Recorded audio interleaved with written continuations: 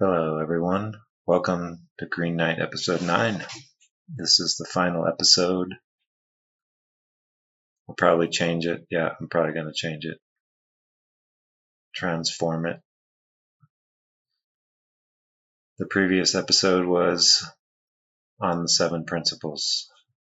This is the location, is the deep missing component that I spoke of in the beginning. I called it a dysfunction, but really it can be described simply as a missing of the mark. I focus on this because of my intention to link this to a solution for the material problem we face as the inhabitants of Earth. When I say material, I mean I come at it from the perspective of human factors. In the most basic sense, human factors derive from the fact that we have bodies, that we need to eat, we need to drink water, and various other things. This is the material problem. We are alive and require certain elements in order to be so. The importance of our technology is paramount in these considerations. If it was to go away, many of our essentials would be hard to come by. However, it is also our tech that got us into this precarious state, the general state of civilization. We are definitely vulnerable as a collective at this time. We could say that it has been mismanaged. The use of technology has been mismanaged, and it has, but that mismanagement is a symptom of the deeper dysfunction. I'm saying that the mismanagement of technology is umbrellaed over the mismanagement everywhere. If we can address that deep miswiring, then our collective ventures need not be corrupted. This is why comprehension of what the 7 principles are saying is important. And I say important, but that doesn't do it justice. There need not be confusion on this. There is so much talk and writing about the lesson in these principles, but it isn't complex. The complexity arises in the dance, the waltz of polarity, but the principles are not complex. Because of what is contained in the words, there is a bridge that can be traversed, a bridge that leads to a way to be that is in harmony with the surroundings. In the past, there was a moment that we lost our way, so we started a chain reaction of technological remedy for our blindness. This process at once led us away from nature, even in opposition to it, but also this process conspired to bring us back. Technology is the mistake, but it's done now, and we can fix it, I think.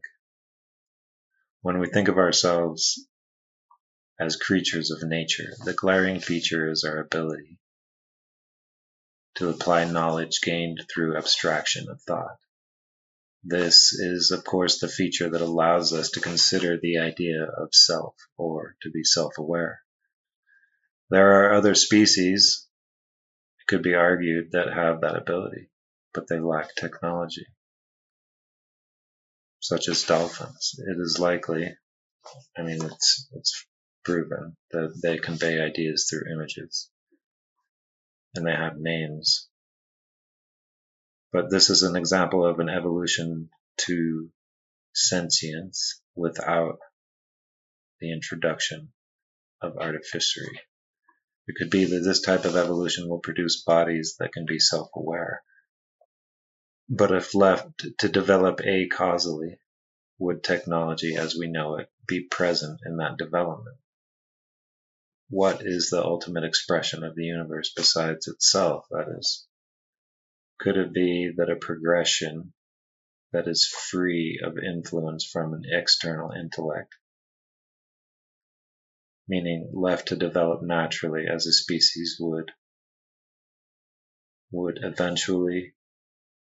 wouldn't this species eventually embody be the technology as opposed to creating it externally? We equate species advancement with technology, but perhaps a deeper intelligence is available along a different line of evolution. Maybe we are an anomaly, a rare case of a race that has forgotten who we are, and so turned to technology external to ourselves. This is what happened to us, I guess, maybe, right? This is the event that created a cascading chain of cause and effect. For every action, there is an equal and opposite reaction. The fifth principle. This event created a wave in the cosmic background, and thinking of everything as waves, including everything that occurs in the human sphere of relationship and society. Nothing is done that does not create waves. This collective commitment to the production of technology had an impact, resulting in a peak wave larger than most.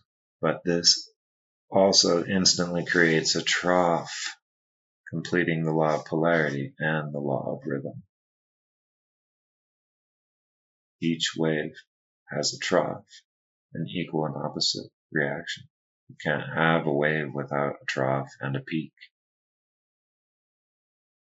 And waves pass by, right? The law of rhythm. This then begins the self-iterating process of technological development. Collective commitment to the production of technology begins a cascade self-iterating process of technological development, and for each new wave of radical innovation, releasing also a trough.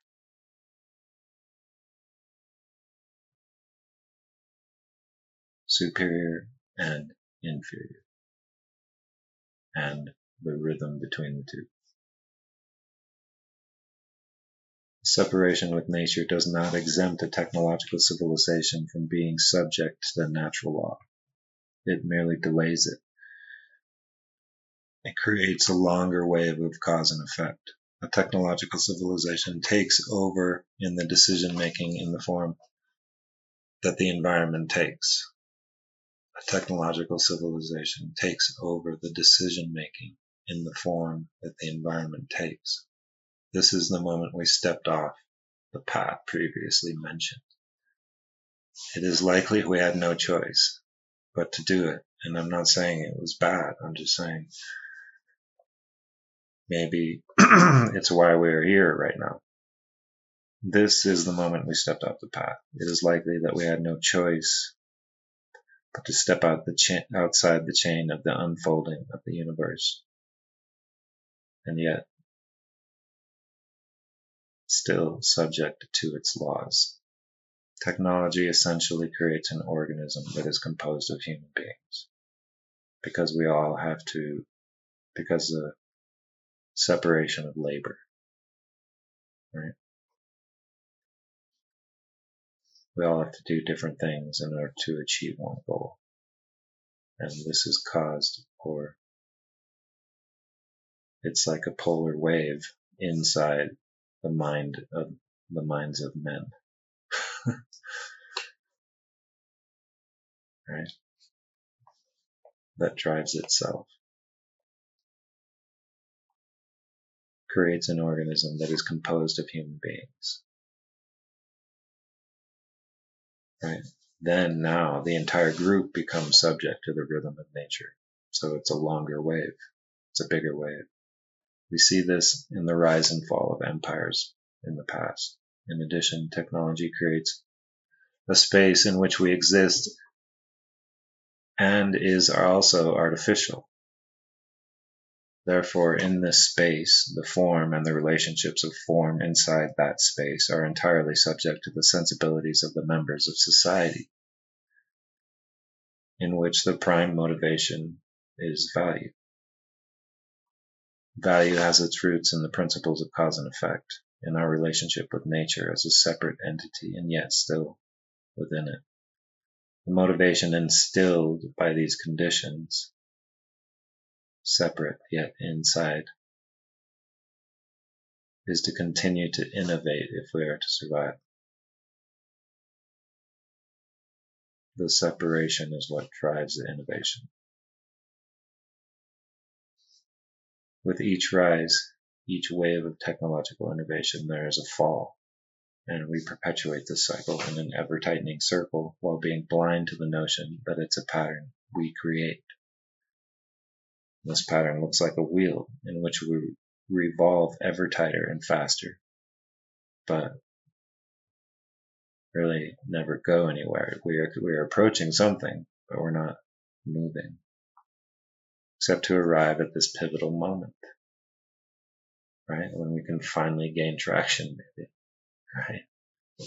Because what has changed is technology. Where it goes, we also follow with our minds. Technology insinuates separateness. I mean, it's based on the observation of materials, right, that are found by looking around. It insinuates the separateness of things. But the universe insists on rhythm. The perception of value is an attractor and is what drives the continued development of technology. It is what reinforces our convictions that we are separate from nature. The relative benefits are always, for us, a comparison to a before and after, or with this or without. A differentiation by relative comparison of everything. Our perception of value is a differentiation of the environment and the cognition of it, of value, attracts people and drives technological development. Right? We can see what's good and it attracts. It's like a well, and around that value well, organization takes place. But there are laws in operation still within the noise of society. The flows, the vortices, and eddies within society change in response to its own output.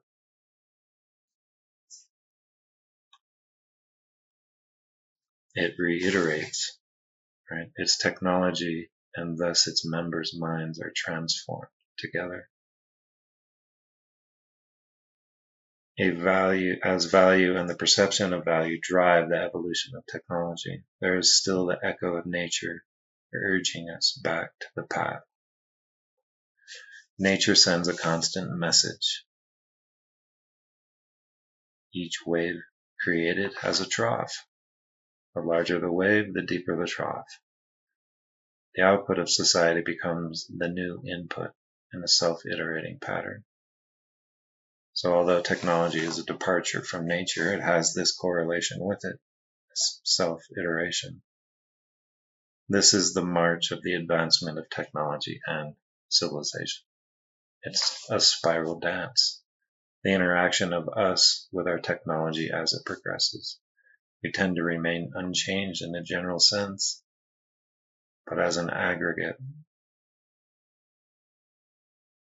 perception of value that we have in the majority remains the same.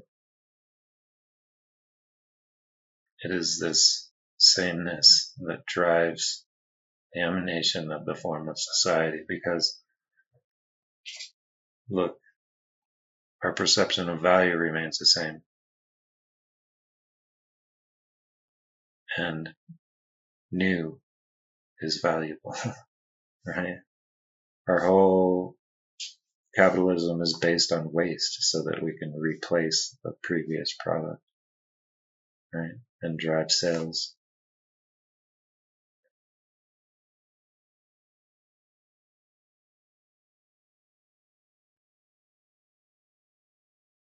This sameness drives the emanation of the form of society. If we were to change with technology, meaning if we actually got the message it was sending, we would not be compelled to repeat the iteration over and over and again to remedy the problems in the new order of technological organization.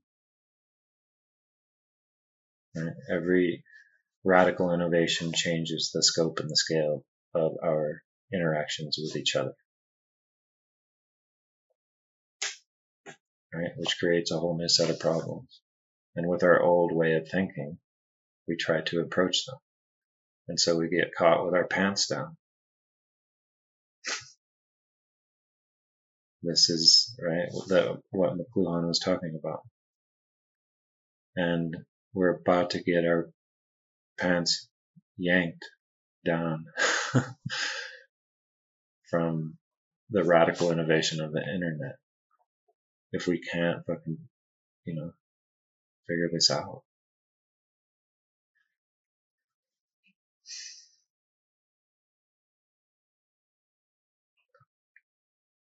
We wouldn't repeat the iteration over and over again to solve new problems that we created. We would get the message. The message of technology is that of scale. It's of scale, right? We created the exchange when we started making technology because it's a collective effort. And so then there has to be exchange in order to keep everyone going, doing the collective. And it's basic. It's really basic.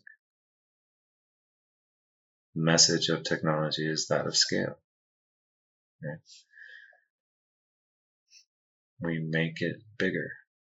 Each iteration increases the scale at which we exist.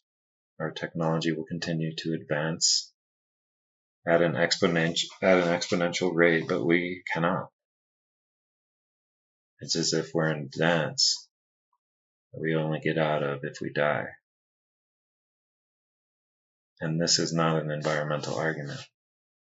There is a scale permitted by our technology, right?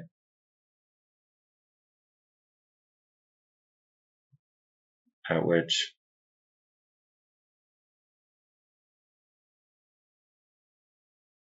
if we can't adjust, then we can't get beyond that scale. And it's not because it's not a capacity argument. It's not an environmental, it's not a population argument. We can't do it this way and continue, but we need our technology to continue.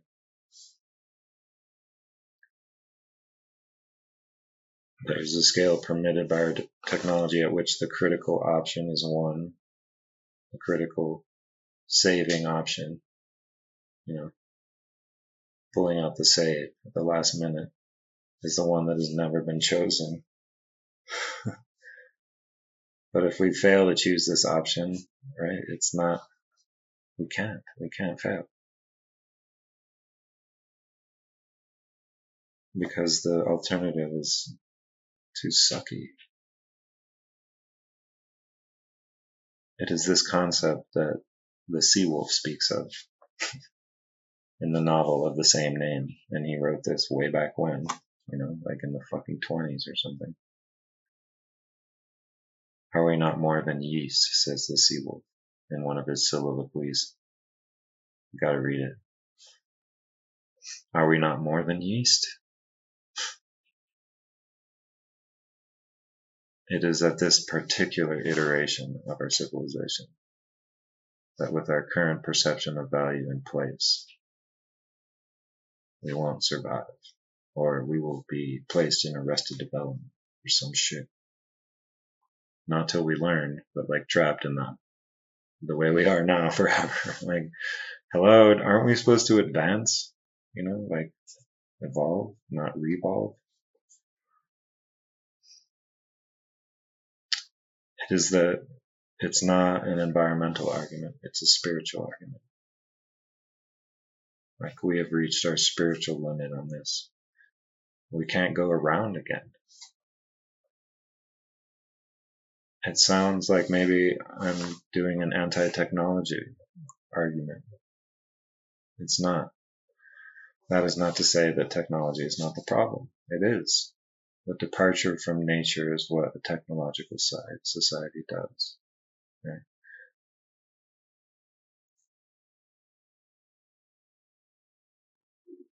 But this way of being in the universe plays out in accordance with the laws of nature regardless.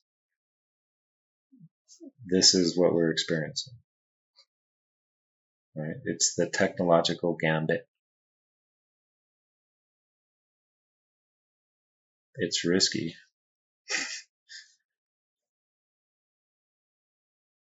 but I think we can transcend. That's why I'm saying this. The technological gambit, people want to say we're special in this way, in this technological endeavor, but also they claim that technology is how you identify an advanced race. Like we're supposed to know or not know. And so we presume that other races are like us. With this analysis, it seems to me likely that our conditions are exceedingly rare only in that we have a chance to actually navigate the critical event that every technological experiment faces. The elements at play at the moment here on Earth are common, I think, in the universe. Seems to me. I'm down with this whole creation being the universe and not just a bowl, okay? The elements at play here are probably common, but survival of their combination is rare. This is a critical point in the evolution of the technological species such as ourselves, at which the technology is advanced enough to present a crux in the timeline. What I'm referring to is not any particular type of technology, just that it has reached the level at which we begin to understand from a technical perspective, at long last, what we are and what everything is. Our catalog of knowledge begins to tell the story. But that overt information, that hard disk of data, tells the story, finally. Technology itself has been broadcasting the message since day one. And it's ironic, I know. But the message is that if we extend our bodies through our own knowledge, we include everyone in that extension. It's not some game where some people are more valuable than others. This is not some declaration of morality. It simply is when technology is introduced, it creates a common bond between individuals due to the fact that an exchange must and has been established. Because there's no common effort without common shared output. The exchange is there. It's been there forever. Common effort demands an exchange, an energy, but most importantly, information. The message is that we are together operating as a unit. Technology is but information in disguise, and we have compiled enough information to be aware that we are part of a whole being.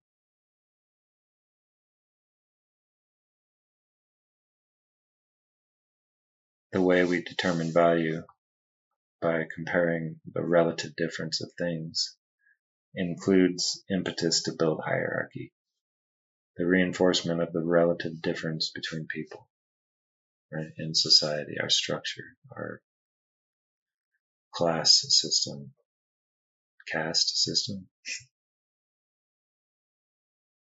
Right, it doesn't work. This activity creates polarization within society and activates the principle of rhythm. I mean, it's as easy as that.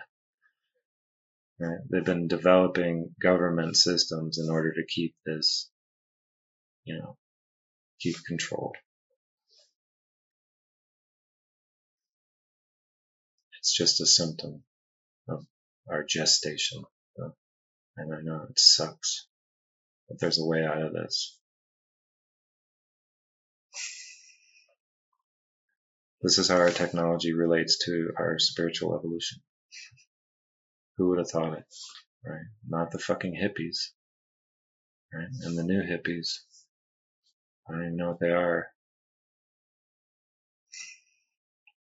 I'm a hippie, so I can call you a fucking hippie.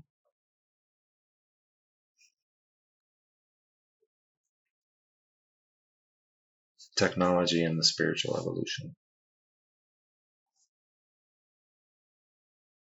So, the way of seeing the world that got us here created our technology, and our technology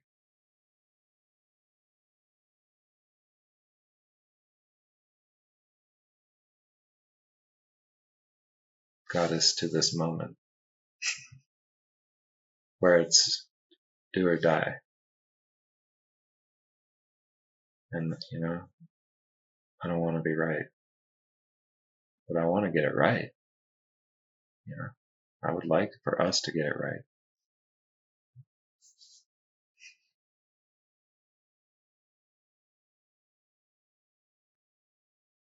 I mean, I am nothing, right?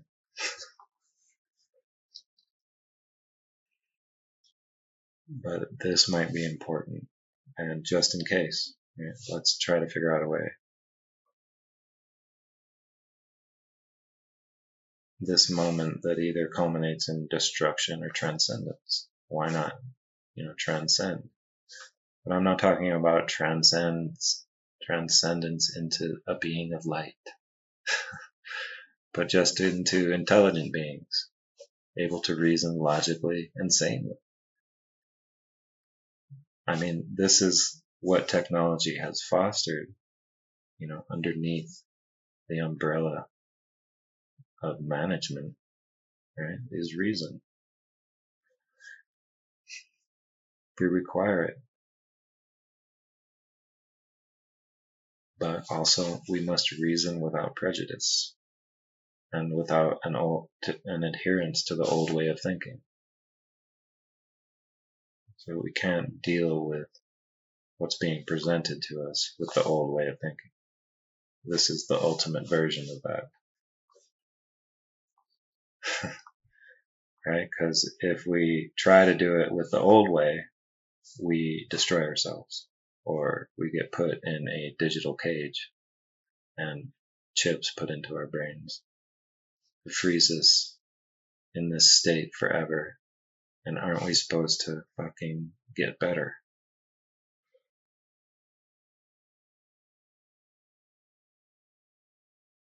We are the transition crew. We are the transition crew. Right? We will put into place a technological system because we need it. Can't do it without it because of the exchange I spoke about. We're all doing separate jobs. We're specialists. So we have to be specialists to fix this. And it'll turn out that our specialization we can turn over to the robots. That may sound crazy because of all the fucking mind fucking they do on you. But imagine if we used AI for the proper purposes.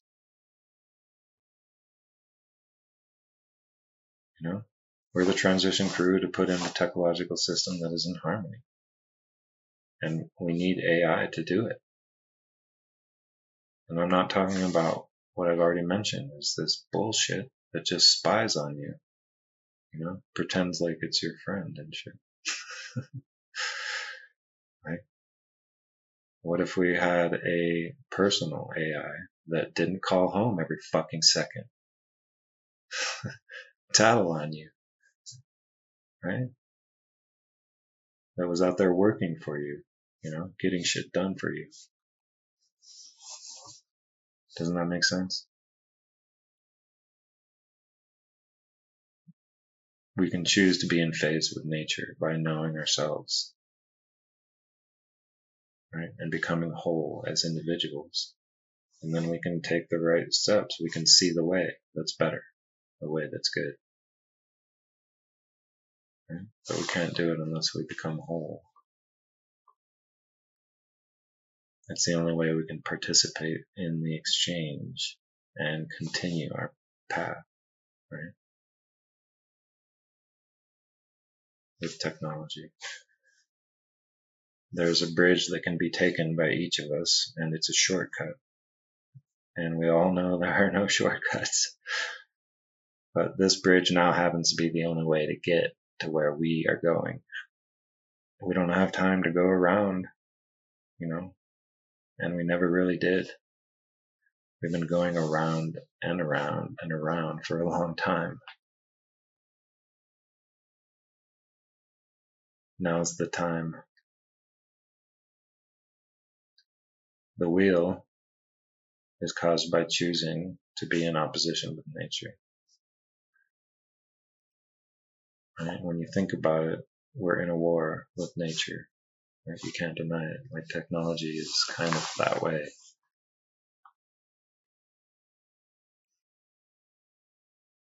And we're in it now. And we're at the end. If we can navigate the gestation process. As a species, for whatever reason, we seem to have found ourselves in this particular process. And it's painful. We were, at some point in the past, in a dire situation.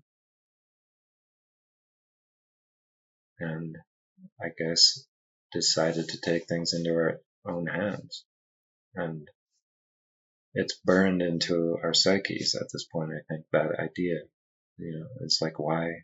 That seems completely natural for that to happen. And who knows how we got in that position. If at some point we had more connections, right? Our bodies, and we could operate at full potential. And so we just had to, go mundane, so to speak, in order to survive. And that creates this thing that happens that we're experiencing, that we're right at the end of. Right? This is how I see it. It's almost like once it's a catalyst that starts it, and then it just goes bam until its fruition, which is either self-destruction or transformation. And that doesn't mean we change our bodies and become fucking cyborgs, okay? That's not the dance we're doing with technology.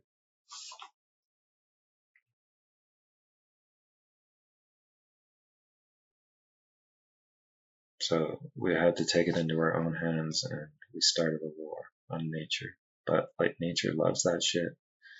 It's how it works, right? That's how new things are brought into being. Just ask the asteroid belt. This opposition creates an itch that must be scratched, right? It's like, oh, okay.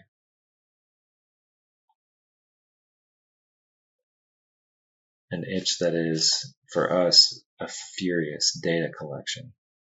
But for what are we collecting all this information? Why are we doing it?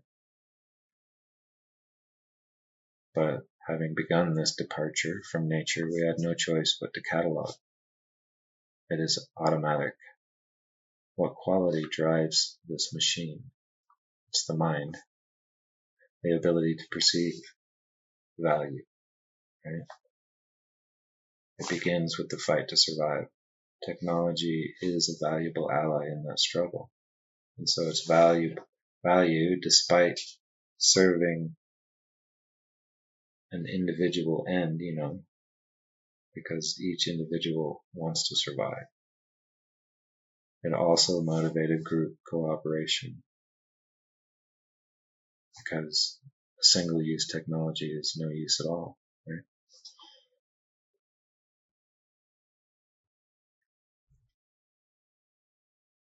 Technology at once driven by competition, the idea of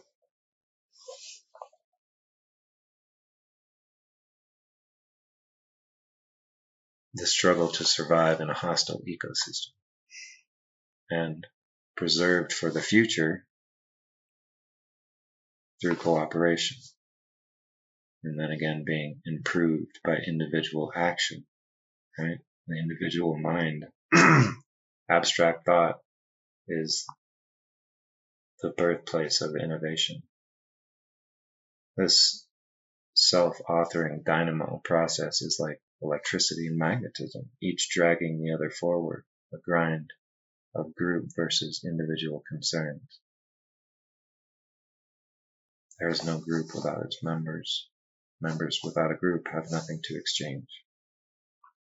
This experiment of the universe called humanity is just another dance of polarities.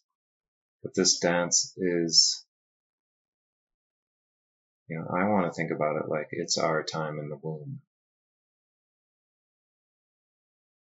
These patterns are built upon themselves until a body is formed. Right? We divide and we divide and we divide. Cell divide. Until we become one body. And are ready to be born. We have all of the organs. Right? Everything's in place. We're just dumber than fuck. Because we think coming together is like communism or something. And now they're tricking us into doing this fucking communism light shit. And fuck that too. What this is the exchange that was created when we decided to go technology. Stop fucking beating around the bush. This dance is our time in the womb. We're building a body. So we gotta learn to see it, right? In that way. So we can operate it in balance with nature.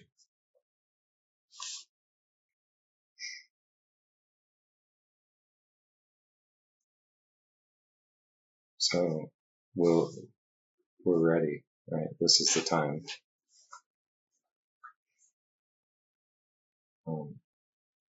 But will we eat each other first in the womb? Like sharks or some shit. I know that's a mixed metaphor. Or will we permit a parasite to cause us to be stillborn? That's a fucking neural link, you guys. We can't have that one either. So stop fan-stirring fucking Elon Musk. Fuck, man. I could spend money so much better than him.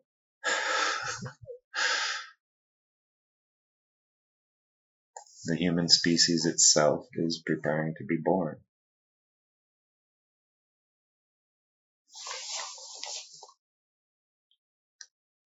However, we cannot be as we were born if we merge with technology. This is not the birth we seek.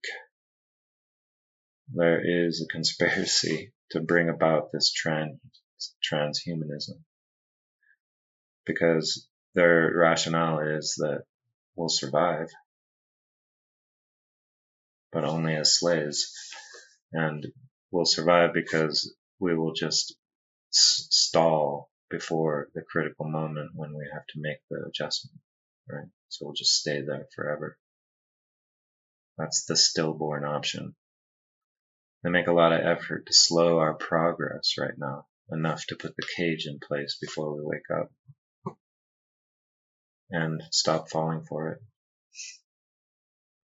I know if you're listening to this, you haven't, but maybe you're a friend or family. The proper course lies in each of us. It's in each of us. This is the crux. Right? It's not outside.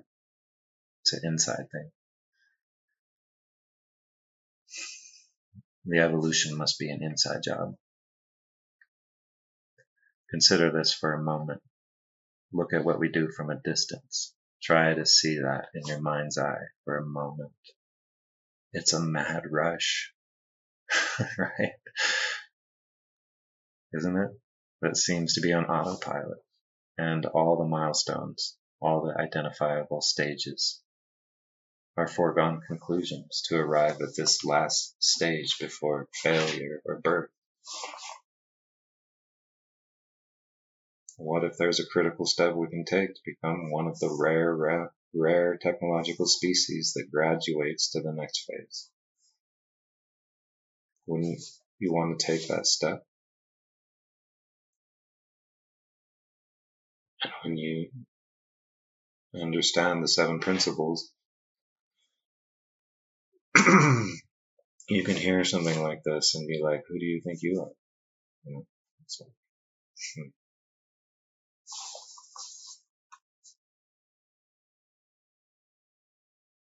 right? You won't say that because you'll be like, wow, yeah, the fucking content is spot on.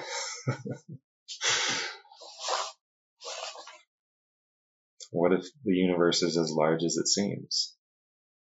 A technological system of survival separates itself from the rest of nature by choosing for itself. And so it's not subject entirely to the acausal influences of the world and the universe. I mean, this is what I'm talking about, right? It's a separation of path that would otherwise occur naturally, right? Even though we're still natural beings in a natural universe. This, in effect, creates an ecosystem that is information-based, right? So when we start choosing for ourselves, that's the furious data collection. It's information-based, right? Because we're constantly trying to get more information on how to choose better. The technological species will furiously collect data driven by the attraction of apparent value and real value. But when I say apparent value, I mean it can be manufactured. Right? You have to be careful.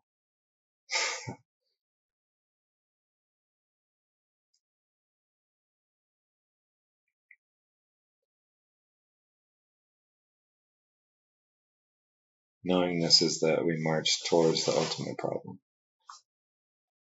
The scale of imbalance that has been pressed into position is just simply the one that can't withstand anymore on multiple levels. But we have pressed it into this position. Like we're jamming up tight, close between a rock and a hard place. And it cannot be maintained, right? The current trajectory.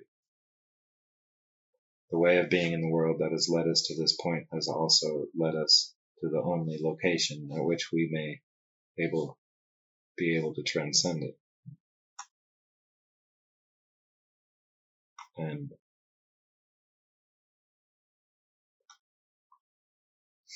science will be our friend in that real sense. We can only do it from here, though. The horror and the colossal pain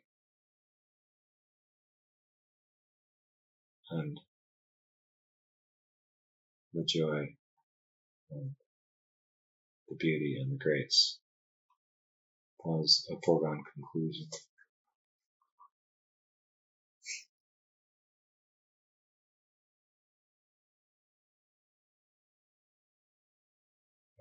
It's the reason why if there's controllers out there, and I think there are, and I know there are, it's obvious. I wouldn't be saying all this if I didn't know that, but I have to be careful, and I don't even know why. But yeah, we can only do it from here. So everything that has transpired has led us to the only place we can save ourselves. And it sucks. I mean, we perhaps could have done it earlier, but now we have no choice. I think that's what I was saying before. And it's related to each massive wave of technological innovation. That's when the revolution occurs. Right? You can't refute me on this. Just look at history. I mean, as an example, so you understand it better, right?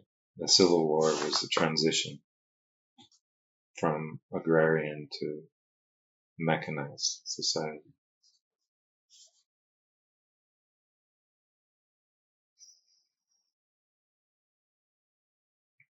So, I mean, I could go into more in that, but no. But so the horror and everything that has happened, right? The extreme fucking contrast that we as human beings have had to endure is what makes it hard for us to get off the wheel. It's almost impossible because we can tell what's bad and we want to fight for what's good.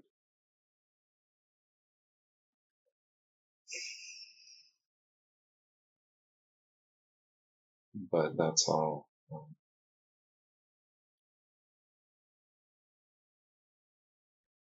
not relevant to how we take action in this case.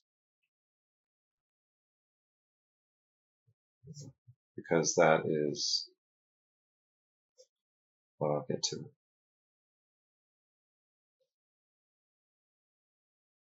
So the elite, right, or the controllers, they're like, that's what makes them feel righteous about their guiding hand.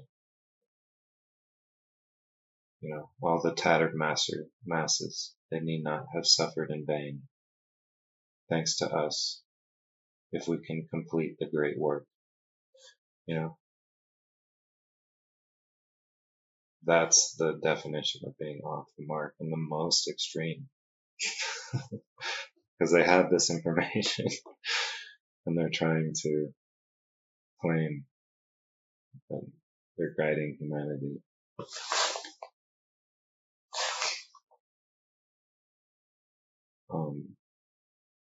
In a righteous manner, despite everything they do in order to achieve their ends. Yeah, they don't understand it, or they're misdirecting it, or this is the revelation of the method, right? We get to see them fucking it all up because they don't understand their own great work, right?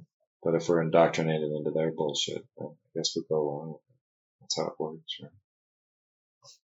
If we go along, we can't get off the wagon.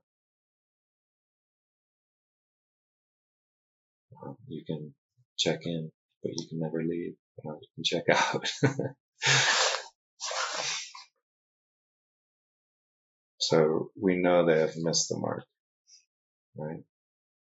Have strayed most grievously in claiming credit.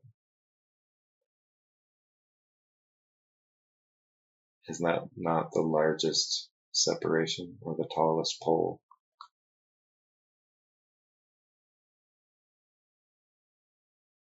This, the real great work, the alchemical marriage, the not dual division.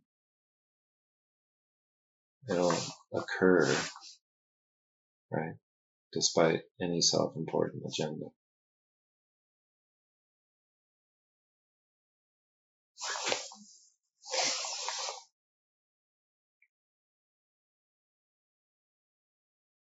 The opportunity we now possess can bring it about.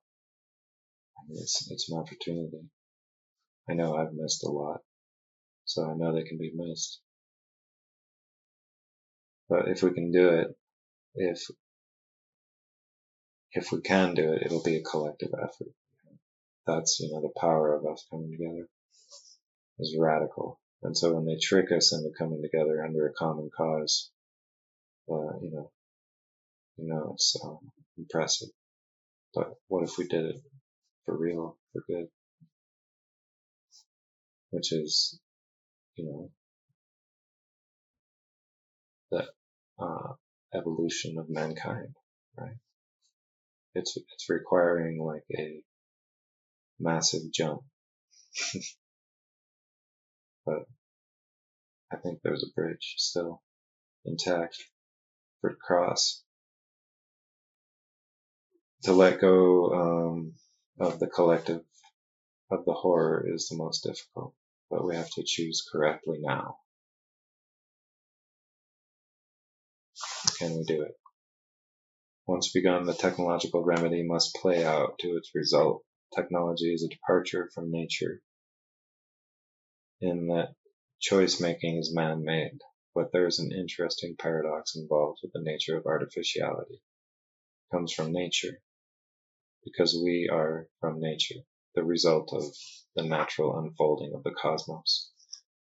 And even if one subscribes to being created in part by another race of beings, then we are a product of them and they of the universe. There is little distinction to the level of causality at which nature comes into play, because it's the original cause of things.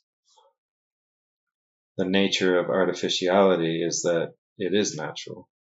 It takes place in the universe, and so therefore is natural, meaning that there is a choice making, a causal occurring at the level of nature with regards to technology, despite the decisions made by man.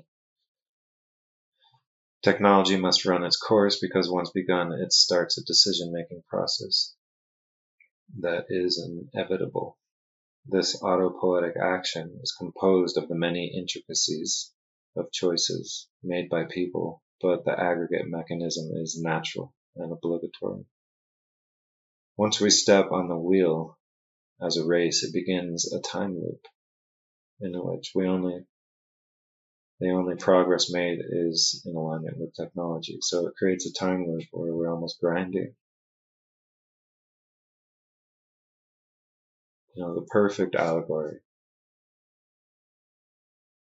is the show Dark on Netflix, the German show, not that other shite. But it's about time travel, and it's the perfect allegory for what I'm talking about, right? It tells the story. So if you bring yourself into it, if you try to take a hand,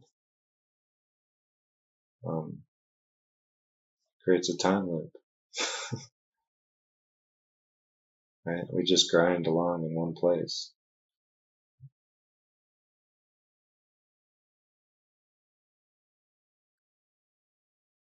Once we step on the wheel, right, as a race, it begins a time loop in which the only progress made is in alignment with technology. So it's a spiral progression, right? But it reaches a limit. The nature of technology is derived from observation of, the environment and the separateness of things. And so this produces a juxtaposition between wholeness and division, which is, right, another polar relationship. The total accumulation of collective knowledge, which is driven by innovation, at this point suggests that the interdependence of all things unifies them. So I'm just saying this in a different way, guys. So same thing in a different way. I apologize if you already understood it. Right? At this point, it suggests that the interdependence of all things, that's our collective knowledge, suggests that the interdependence of all things unifies them. Our accumulated knowledge says everything is connected. However, during the entire time devoted to gathering that information, all of known history, rivalry and division were the circumstances in which that information was produced. It seems as if the output of technology, driven by division, right? By the separateness of all things, by opposition, right? The output of technology is driven by opposition, but progresses through unity, because cooperation, without it, we can't do it. So there's a union there. And also, again, right, technology creates an exchange instantly the moment it is created, which is another polar relationship, right? Society and the good product.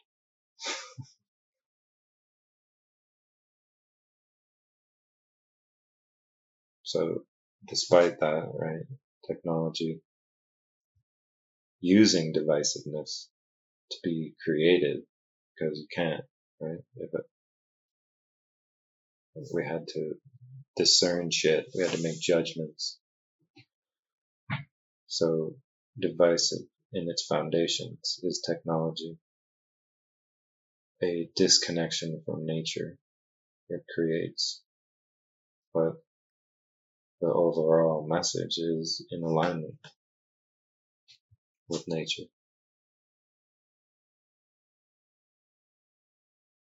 Which is a message of interdependence. Right? That if we scale up, we become more connected. Right? If we scale up our technology, we become more connected and more interdependent as a race.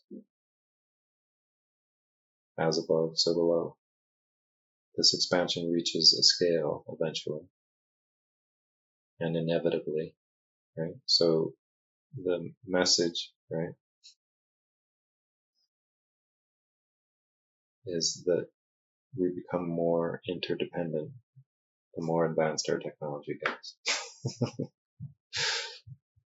And yet it is driven by the identification of difference.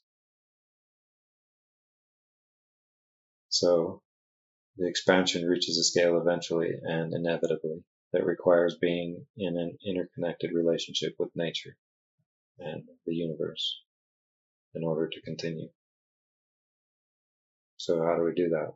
We can't do it, right, with our current mode of thinking, right? It's broken. And so we're looking at a way to change the way we think. The ability for abstract thought to consider outcomes and to weigh options, ideas related to the environment and to just ideas, but also related to the individual's navigation of it, of the environment, which includes society, right? The ability for abstract thought has been developed and reinforced with our connection with technology. The intellect developed, right, in opposition to nature, right? It ventured outside, gathered data furiously in order to become something. But it also is, intellect developed in opposition to nature, right? And we're saying the objective is to become in alignment with nature. So I'm not saying we're bad, I'm saying that we have to take the right steps now. So our intellect is necessary. Fucking A, it is. But intellect is included with and encompassed by intelligence. Intelligence is greater than intellect. It's more than. So our dense analysis of reality through our intellect, our accumulation of knowledge, is now making it impossible for our intellect not to come up with proper action. Because everything is screaming about the unity of all things and the interdependence of all things. So our decisions have to be made along those lines, I think that's a helpful angle on it. Like, what do we do? Think of how everything is interdependent, and how do we, dance in there and not fuck everything along.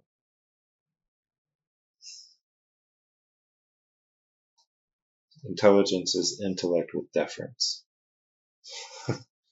Right? You defer. That's what I'm saying. Is that when you have your entire perception apparatus ready to go, meaning your healthy body, you have the ability to be intelligent. If you don't let your intellect try to drive the fucking bus. Right? Defer. Deference.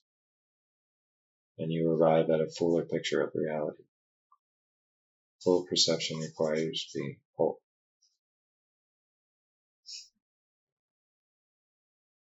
Intelligence requires being whole. This is a time for ideas on how to heal as a collective, to become whole as individuals, and so therefore be able to perceive with all of the potential that our bodies possess. Any collective action would involve the use of technology as a tool. To possess the alacrity to choose what is to be done collectively requires also the choices that we must make as individuals. Right? And so in order to make the right choice as a collective, we have to make the right choices as individuals. And don't be so hard on yourself.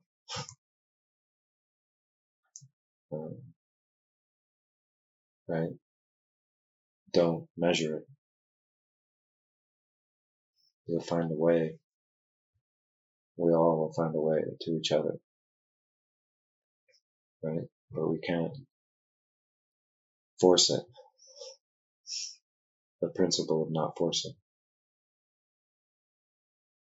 So there's a connection between our ability to navigate this time that we find ourselves in, the connection between the steps we take and our technology. So what is the first step? And it's not technological. What is the primary action? Step 2 involves technology, but we can't do step 2 unless we have step 1. So what is step 1? Right? I'm not saying what it is right now, but it is the connection between technology and spiritual evolution. Right? Now I'm saying what it is. Right? We have to evolve. And if we can do that, we can stay in alignment. We can find the way. But it really just you have to surrender, right? In order to do that, right? It requires surrender, but not a surrendering of your intellect. Knowing that intelligence is reception, right? So, and I want to make this link to how production, our technology, right? So our ability to produce things is related to our ability to transcend this critical event. We can't neglect that side of it because it's everything. Like I've been saying, right? Because of the exchange that technology has created, we have to keep it open. Because all we can do now is be specialists. So we need it. We cannot guide our technology to be in alignment with nature if we ourselves are misaligned. We are the operators of technology. In order to operate our technology in balance, we also must be. The first principle is that the intrinsic substance of the universe is mental. This can be arrived at by simple consideration of logical principles. Right? And I hope that doesn't sound arrogant. But it's really a thought experiment that allows you to arrive at this and to understand what the observer effect is and why the confusion around it is, fueled. I'm sure you'll see a lot of stories coming out around how they figured out some quantum paradox, and you have to sift through them for the good ones.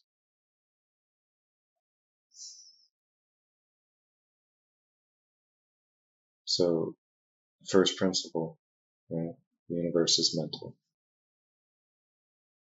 And it comes down to what is and what isn't, and how that is determined, the difference between the two.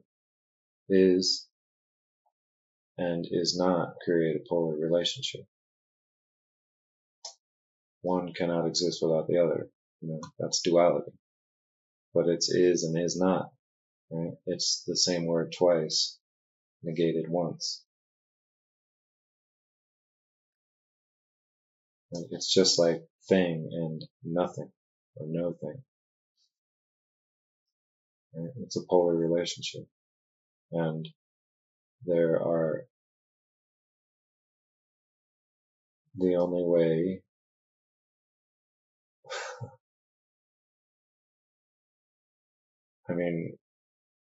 no didn't come first, right? Thing is first. Or maybe not, right? Thing has nowhere to be if the thing is first, right? The thing has to be in nothing, right? Because it's a thing. Like it has to reside somewhere. Because nothing really is the absence of things. So thing must have come first, as it is something, but where does it reside? Or does nothing come first, providing a location? And how can that be if there was somewhere for nothing to be?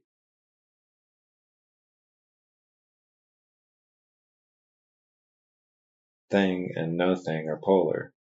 Because they are polar, one cannot exist without the other, right? Because all thing is nothing, right? There has to be a distinction. So thing and nothing, right? Object and space appear simultaneously into existence. But where is that? Where is the beginning? It requires measurement. It requires that third element. We have the ocean and the object in the ocean, and the one who sees the distance they are from that object. It requires a measurement. It requires awareness for something to be. If something is to exist, it is an event. And an event requires three things in order to be: a time and a place, and a recording of it.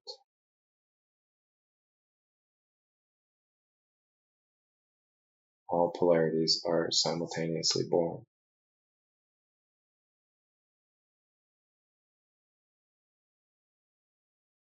Past, present, and future exist all at once. Everything is a vibration. that really comes before the correspondence principle.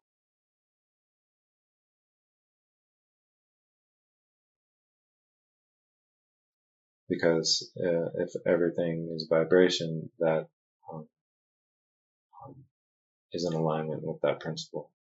Waves exhibit that, the principle of correspondence. So if everything is waves, of course, correspondence is going to be a thing. And so the principle of correspondence is scalar invariance, right? Is a property of waves, and it is also a property of the universe. Meaning, as above, so below. No matter what scale you look at, you will find the same patterns. The fourth is polarity. Right? The previous principles lay the foundations for the next. This, right? The principle of gender comes last because you need all of the other principles to describe the principle of gender. Everything is frequency and waves, right? Not and waves. Everything is frequency. Waves are frequency, and waves are always polar. Single pole waves don't exist. Like, it's an impossibility. Every occurrence is the result of some cause. Everything being composed of waves. So then, is an event also a wave? Right? It's a disturbance that produces a signature, right, in the fabric of reality. An event is a disturbance, right, that produces a signature in the fabric of reality, right? A wave signature with polarity, a dual nature. Every action has its polarity. This is cause and effect. The principle of rhythm demonstrates the interchange between polarities.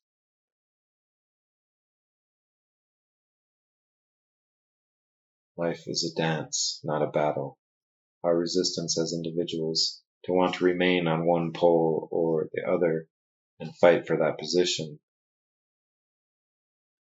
But if we do that, right, that's resistance, right? Because we'll be subject to the polar rhythm, like we'll be resisted, we'll be opposed, and we will go from superior to inferior in a rhythmic cycle.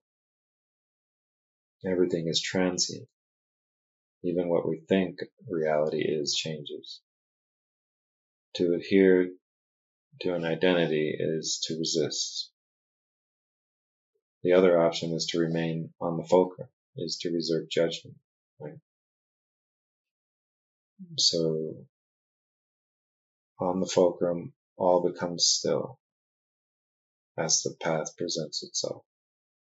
To be on the fulcrum is to be in alignment with nature. So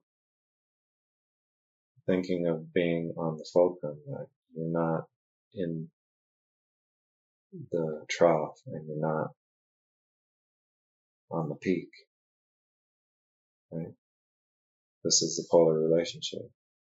So if you're on the fulcrum, you really don't want to choose a side of the wave. You don't want to choose sides. That's what I'm getting at. What not to do, right? This is a hard one for most people. It took me forever till 2000. And even then, still strayed. I realized that when you oppose something, right, you just give it credence. You make it more real, and so if you stand up in opposition, um, you're just legitimizing what you're opposing. And that makes sense to me about Trump, because he's ridiculous. Why are you crying so hard? It's obviously a fucking show. you know It's like it has a perfect effect. So don't choose sides. You won't get fooled in that way. Right? You won't say, oh man, fucking everything the Trump supporters are saying is bullshit. You know?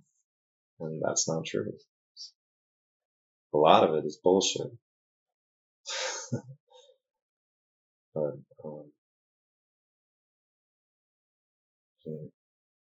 they're right about some things, and it discredits any resistance to some kind of huge fucking global coup that's fucking happening right now. That's what I was getting at. I was trying to be delicate about it. But fuck this shit, man. Anyway, don't choose sides, right?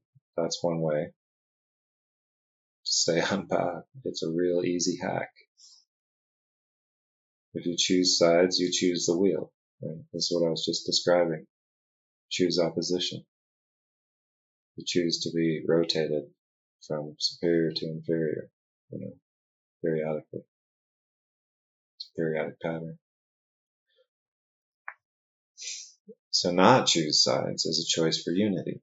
And that opens up a lot of things to do besides being in opposition to something. Another one,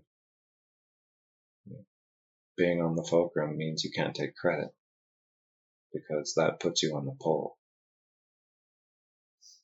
and that's a real fucking easy one to do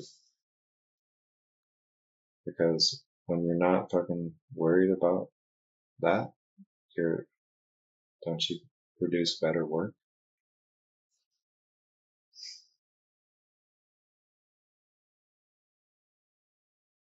Right? Are you always worried about who stole your beat? And how many fucking beats have been reused? Like in reggae, they've been doing that since the beginning. The dancehall shit. Anyway, that was just an example. Someone, what do they say? Mimicry is the sincerest form of flattery.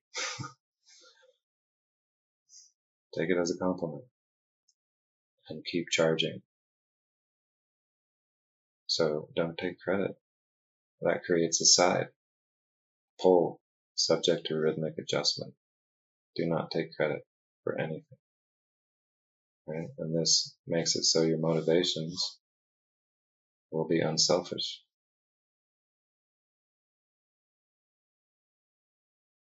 And you'll be, anyway. So what do we do? How can we know what is right if not by our own judgment? Right? Discernment is not judgment. It's an awareness, but not a declaration. Right?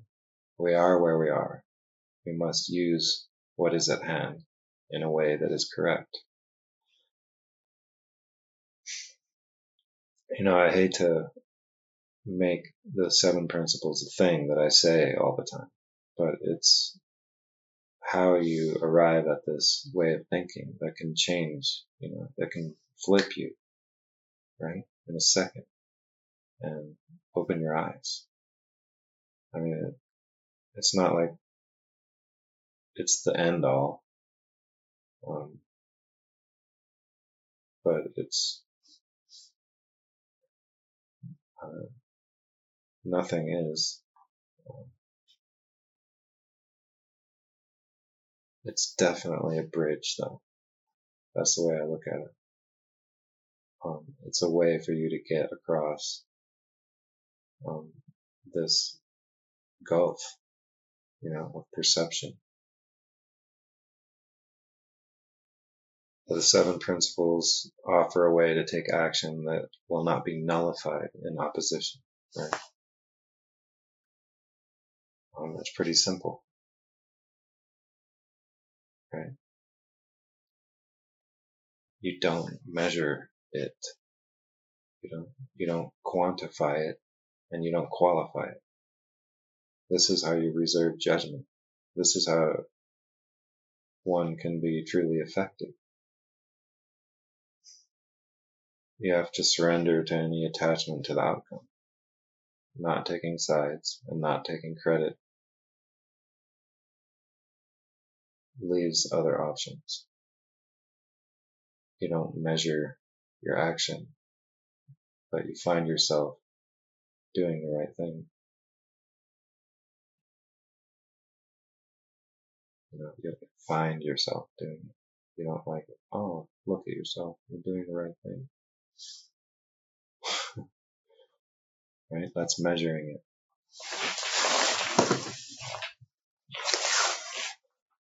There's like the right thing will present itself somehow. There's a lot of you young people, way younger than me, and you're badasses, and you're thinking right, and so you know the right steps to take. And so when I say you reserve judgment, it appears, it has the appearance of being right, but don't measure it. Fucking charge at it and make it happen. Because you know in your heart, right? If it feels right in your heart, that's the other thing. Because your heart isn't judgment, right? It's the feeling. And when you're at the fulcrum, when you're not taking credit, right? When you reserve judgment, you're acting from the heart. And you can be truly effective. You have to surrender to any attachment to the outcome.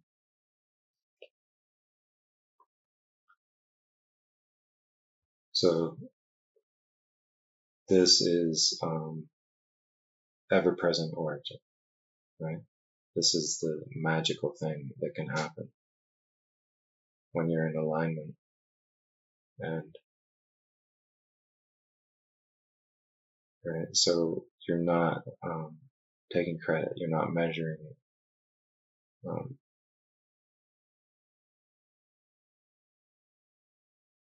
It's a causal intent, right? So the intent takes your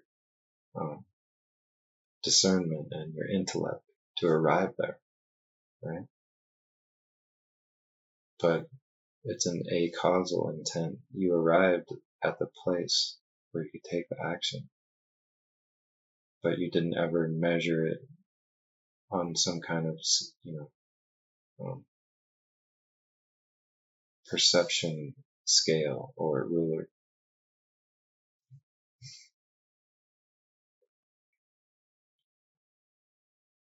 This is ever-present origin, right? And when I understood this, I kind of lost my shit, man, because I understood it before, but then I heard Gordon White talking about it on Rune Soup podcast, and ever-present origin. Oh my God, this is it, right? Your intent gets you there, but you don't. It's like you don't look, right? You don't collapse the wave function. Right? This is the observer effect. You can actually, it's how you become the hand of God, so to speak. Right? Wouldn't you rather do that than taking credit for your stuff? Because you can become kind of super, and not kind of. I mean, this is like super, right? And those of you who have experienced this know what I'm talking about, right? Ever-present origin, right?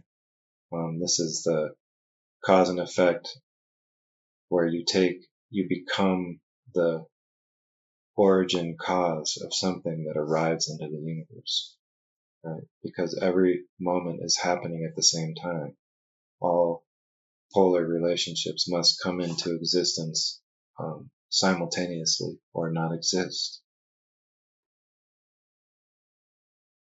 right? This is how you time travel back to the beginning of the universe and rewrite the code of the universe as if from the origin. You can't do that if you think you're doing it. I mean, it comes down to that. That's how you have this amazing effectiveness. And the free will to just surrender. It's a crazy catch-22, I know, but it doesn't mean you can't understand what I'm saying. Because we are humans, we are intelligent, we get into places and among things. And there, in those places, there are things that can be done that are right. But we can't all heading out there trying to force all the right shit. Right? That's the inferior virtue. Acausal intent. Ever-present origin. Like I get goosebumps just thinking about it. And you should too. It's fucking amazing because it's humility, right? And the supreme. I mean, it's why, athletes point at the sky. And they're not thanking God for giving them, the skills and the moves. They're saying God did it. And, right, I want to stress that to me, this is scientific. Right? And it begins with the first principle. It's hard for a scientific mind to go there because they've been brainwashed their whole fucking career. But Amit Goswami did, and I was reading his book when I should have been studying for my finals in physics, and his book was The Self-Aware Universe, and he's, a PhD physicist. So, there's some people that are aware, right, of this first principle, and you have to understand that to even go anywhere else. And the rest of them, if you work at it with the properties of waves, you can really kind of know how you can slip into the focal, right? Which makes it so that you have ultimate perception. It allows you to take acausal action and do miracles.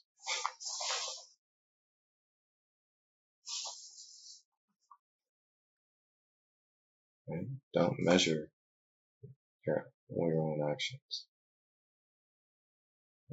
Toss that ruler and acquire an infinitely more accurate measurement tool, the universe.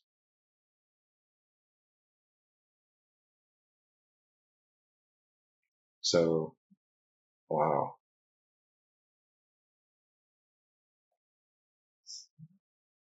I like how that went, but I'm going to say these next things anyway.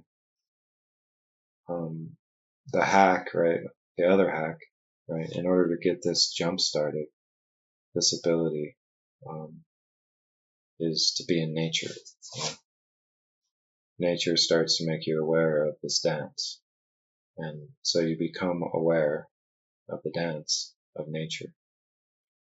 And you become aware of your awareness.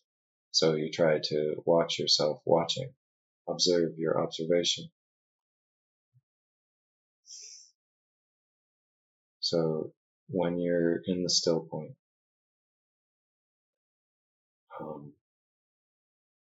your observer will find out, will,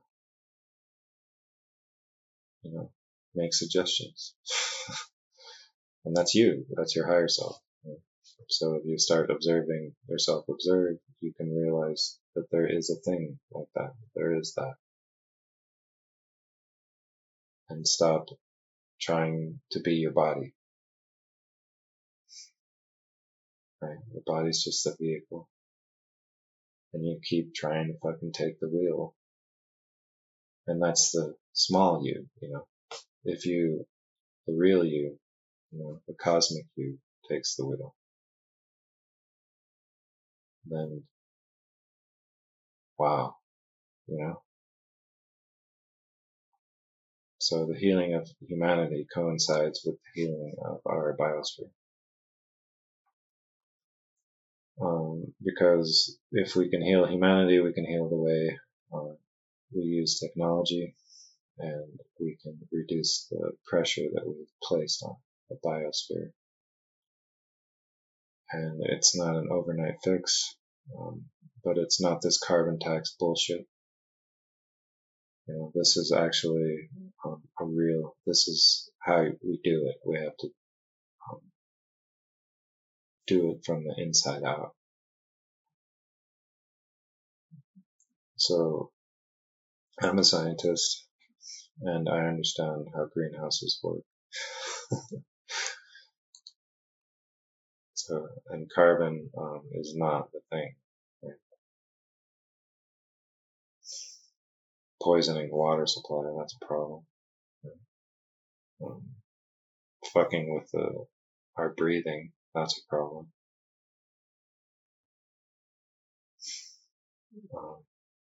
There's a lot of problems.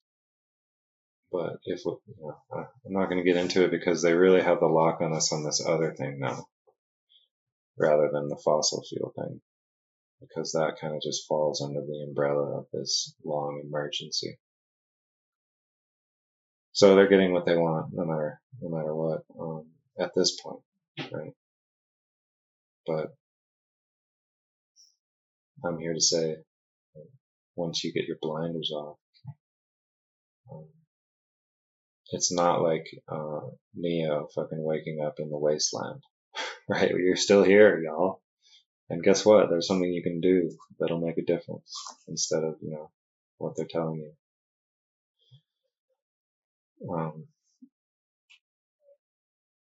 So remember, everything you're good at is a gift. Everything you're good at is for other people.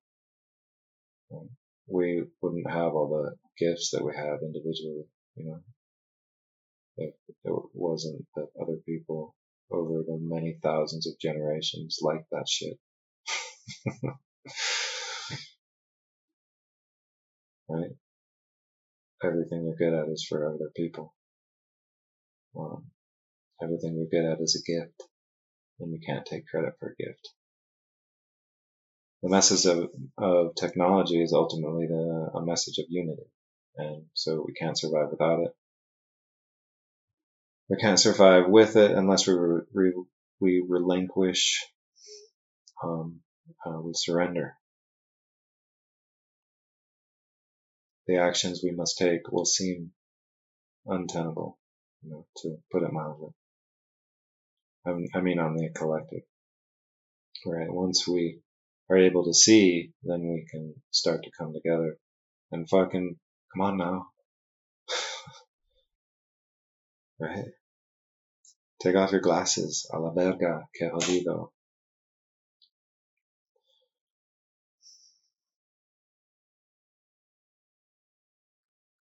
The actions we must take, once we can see, we'll seem crazy, to our old minds, but that's our old yardstick.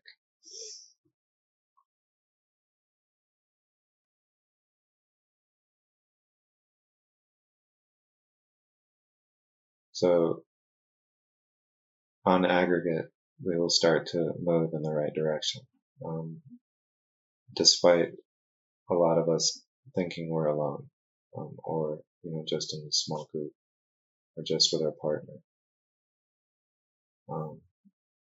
It's the same way synchronicity happens, right? It's the same kind of thing. People will start becoming aware of the same thing all over the place. And it'll just pop up even when you're just thinking about it. And so there will be a movement, right? If we can, this is like it really is.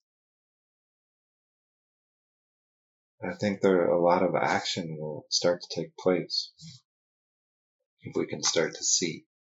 And this is how we do it, is that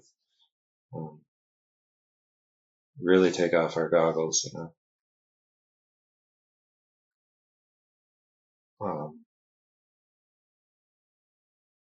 So it's gonna seem crazy, but we won't be able to do it. But that's our old minds screaming. We have to surrender and go for the goal. Right? We have to take the crazy shot, or we have to dribble through the defense and know we can do it. You'll know what you have to do, and you'll know. You will form teams, and the teams will get bigger. But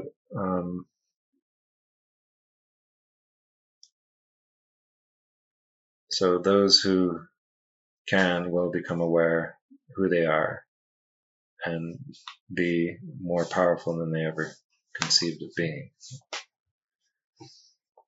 And that's just individually. Like if we all come together, right? Hold on to your hat. I don't know why that just came out. So we don't want to solidify and diminish the scope of what's possible, with this old conception.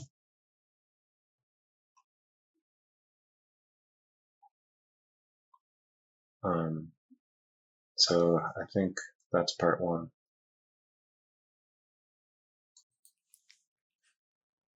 Okay, everyone. This is what you've all been waiting for. The myth of Sir Gawain and the Green Knight.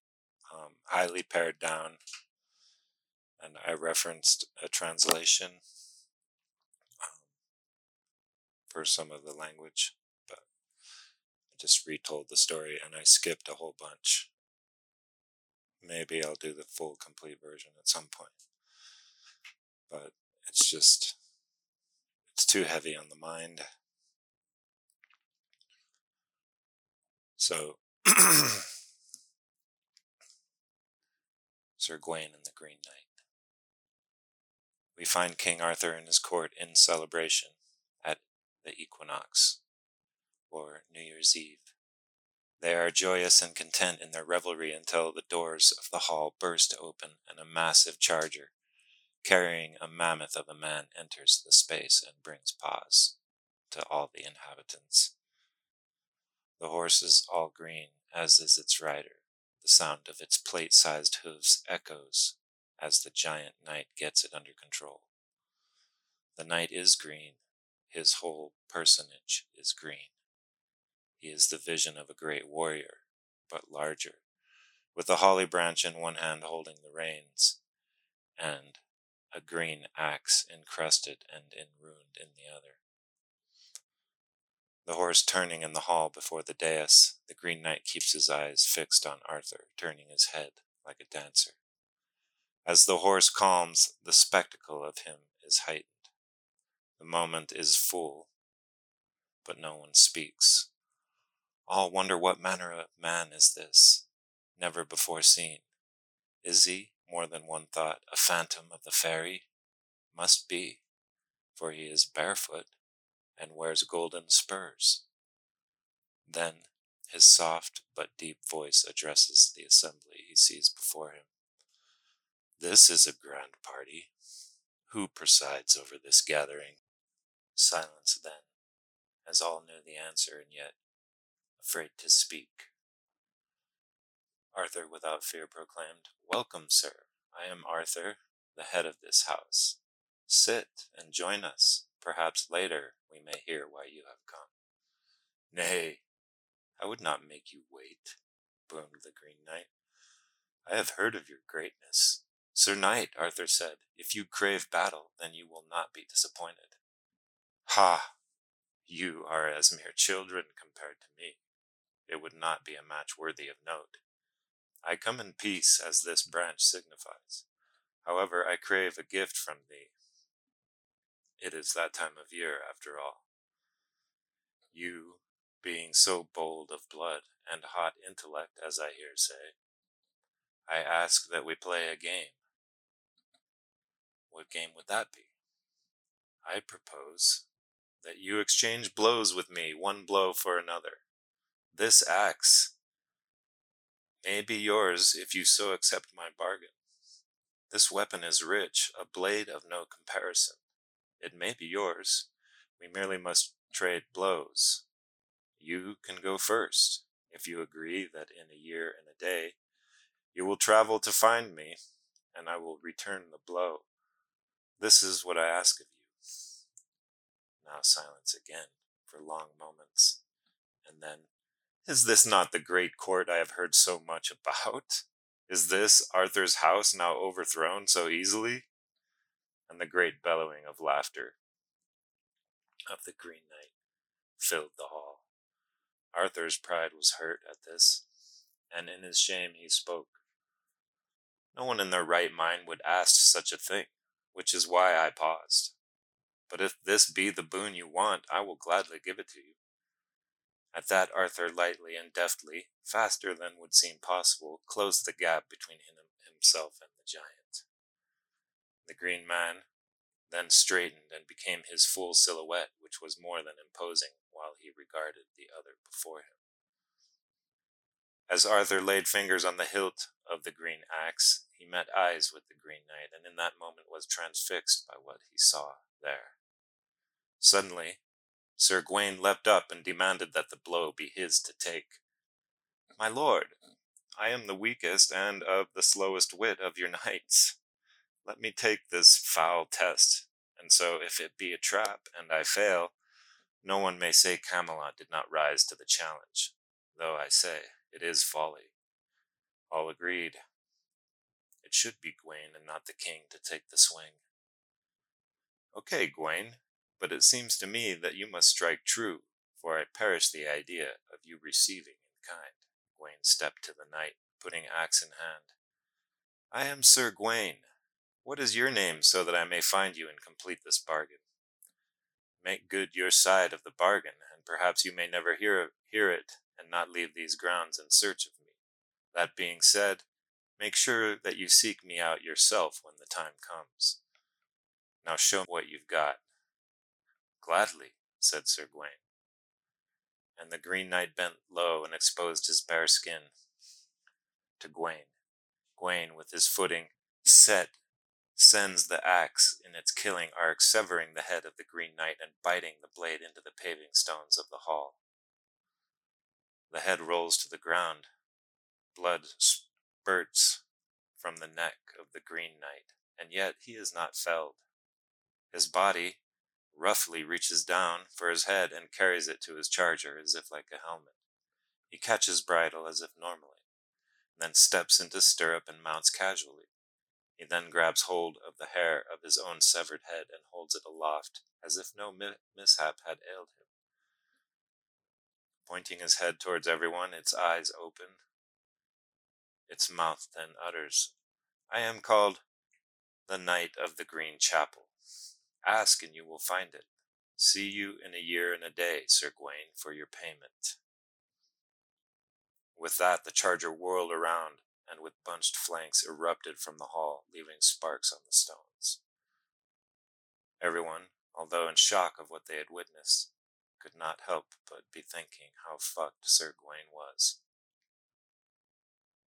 What ensues next is the passage of the seasons. Each passing season, Sir Gawain considering his predicament more, until finally, in the fall, on the day of All Saints, the knight revels with his king and reveals his intention to leave. He prepares himself for the journey, for surely it must be a distance away. But why should I falter? My destiny, foul or fair, is mine to bear. Gawain gets fully kitted up in his best gear, including a shield upon which the symbol of the pentangle is wrought, each pinnacle connected to the next in the endless knot, symbolizing the 5 virtues. He sets out across Britain with no way of knowing he is headed in the right direction. He encounters many foes and obstacles along the way, and he vanquishes them, but he is troubled each night in his sleep. Later, during the winter, Sir Gawain finds himself starving and near freezing to death. He asks, head up and hands raised into the snowy fog, that he may have a place to attend Christmas Mass. He scrambles to a beautiful castle that appears out of the fog a short distance away, and he is saved. It was Gawain's nearness to death that prompted his appeal. There he meets the head of the house, his wife, and an old woman, along with all the staff and court hangers-on. In this environment, all of the qualities represented by the pentangle will be tested. These could also be named the qualities of man. In testing Gawain in these various ways, the mysterious head of the house, the head of the castle, shines a light on Gawain's 5 points of virtue. In proposing a game of sorts, the host puts Gawain into positions that will test it. He proposes that they trade whatever each of them wins in their adventures each day. While the host goes into the forest, Gawain will remain at the castle. Then they will exchange what they each got during the day. These are the rules that Gawain agreed to. By the end of 3 days at the strange castle, Gawain has received venison on the first day, boar on the second, and a fox pelt on the third. In return, he traded the kisses he had gotten from the lady of the castle, keeping to his bargain. On the third day, in reserve, Gawain had kept the green sash that the lady had gave him. She had told him that it would keep him from harm. Gawain took this to mean, as we all would, as long as he wore the green sash, he would be unkillable. This was a gift he had to keep for himself, knowing what he was to face. He would take this chance at being saved, even if it meant breaking his covenant with the lord of the castle. All of his knightly virtues were tested, and he failed them all. He could not trust his eyes, as he was living in a magical castle. He could not trust his fingers, as he had been enjoying himself much. He compromised his courtesy and his chastity by both refusing the queen and not telling her to leave. His friendship and generosity were made suspect when he kept the sash for himself. On the big day, Gawain left the castle knowing he had not much time left to locate the Green Chapel. He had kicked himself for staying too long, as he followed a castle guide into the snowy hills. At a fork in the path, the guide turns to him and offers him an out. No one escapes the Green Knight alive. I won't tell anyone if you leave without facing it. Gawain refuses, claiming no cowardice. Suit yourself. The guide turns his horse, waving. It's that way. Good luck, he calls over his shoulder. Gawain flounders about in the woods for a while, until noticing a large grassy mound with a door in it. He suspects this must be the Green Chapel and approaches uncertain, but with resolve. There he hears the sound of a blade being sharpened on a grindstone. It's time to pay the piper. Oh, hello. I was thinking you lost your nerve. Ready to get what's coming to you? Gawain feigns courage as he steps up and presents his neck to the Green Knight. As the knight brings his axe to bear, Gawain flinches. This stalls the Green Knight's blow, while he makes fun of Gawain and his grand reputation. I will not flinch again.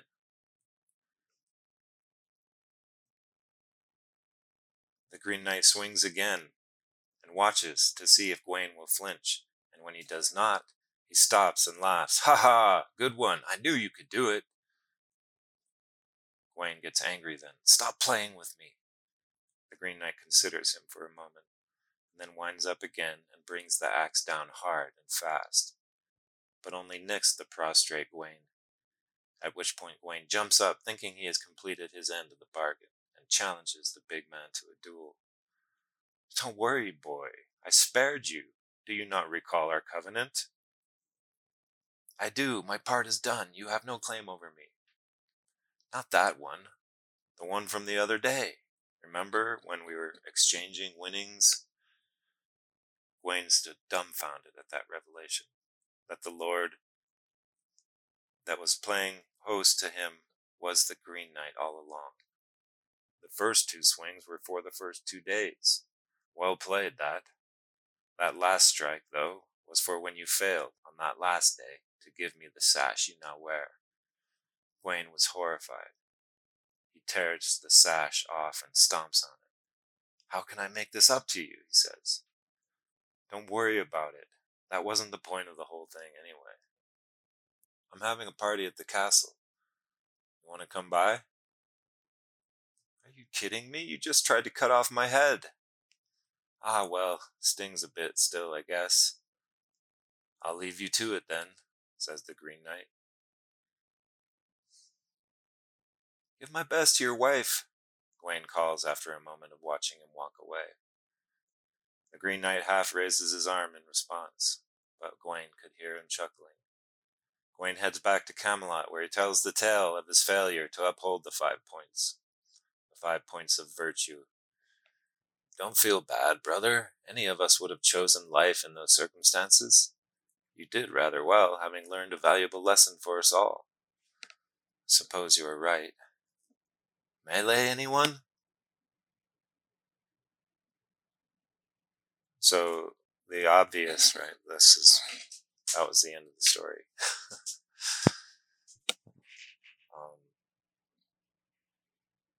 The thing that about this text that this poem comes from is that it was written at a certain time, and it was likely transcribed by monks. Probably there was no other way. It was done That's exactly how it happened. And with these stories that are important in the culture and have been there for a long time, they often get retold in the next age to match the new stuff, and sometimes it's a poorly done job. And I think in this case, the monks who transcribed it from older texts surely added in the Christian aspect, while keeping the lesson largely intact, because it would be a compelling story, in those times, if you can kind of imagine it. But when they do that, it muddies the water of the fable, because the message of this one particularly, and I'll just give it away, is that man's law or man's sensibility does not hold sway over nature or natural law. That would be, God's law in effect. And when Gawain curses the Green Chapel, so I didn't put that in, but in the poem he curses the Green Chapel when he finds it and names it of the devil. And so it's obvious that response to that is a Christian insertion. It has to be, because those cairns, those green mounds, dot the landscape all over Britain and Scotland and Ireland. And they're part of a previous culture, Celtic or maybe Gaelic, Celtic Gaelic. It even goes pretty far back, way farther than, the post-Roman period. So when they do that, you think of the green mound, and it's like, oh, if that's where he's hanging out, then he's definitely, of the fairy folk, right? Or there's some kind of representative of the fairy folk, and we always know that the fairies are with nature, right? So he's definitely connected to nature, and is where he hangs out, and his color, and the fact that they even mention him being of the fairy, a phantom of the fairy, in the first couple of lines. So he's from nature. Green Knight represents nature, signified by his green color and the mention of the fairy. The fairy are always of nature.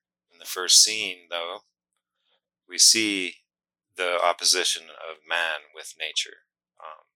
That shows itself in the blow for blow game.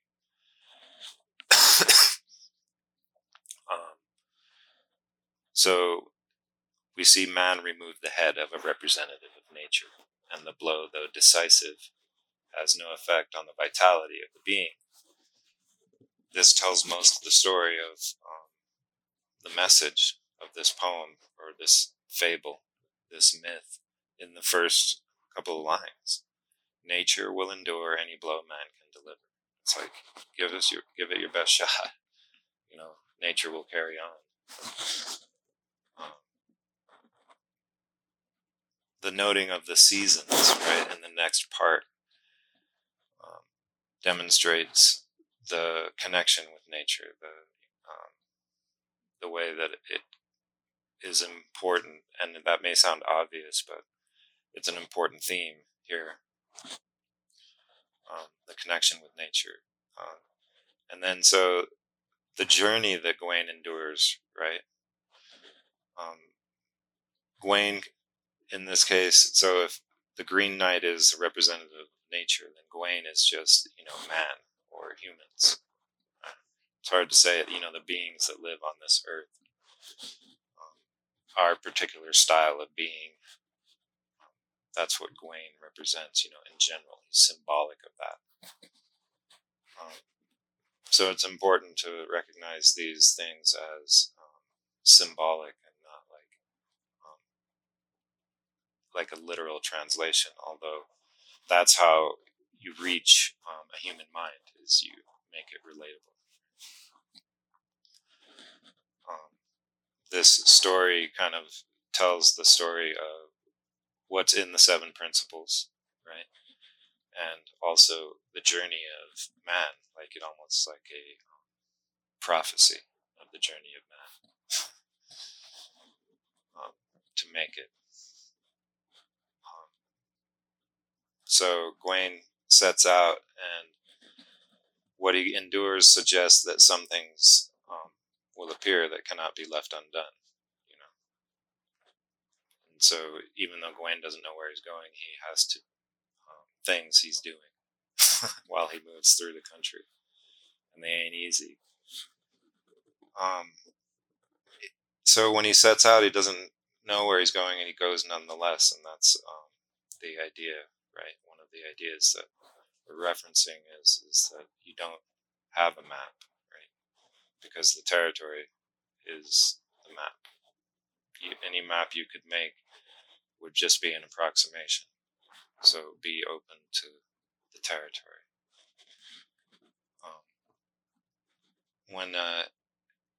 And where it leads you. So when he is at his lowest, so he goes through these ordeals and gets to the point where he can't continue. And then has arrived. So therefore he has arrived and still does not know. And that kind of, that's us right now as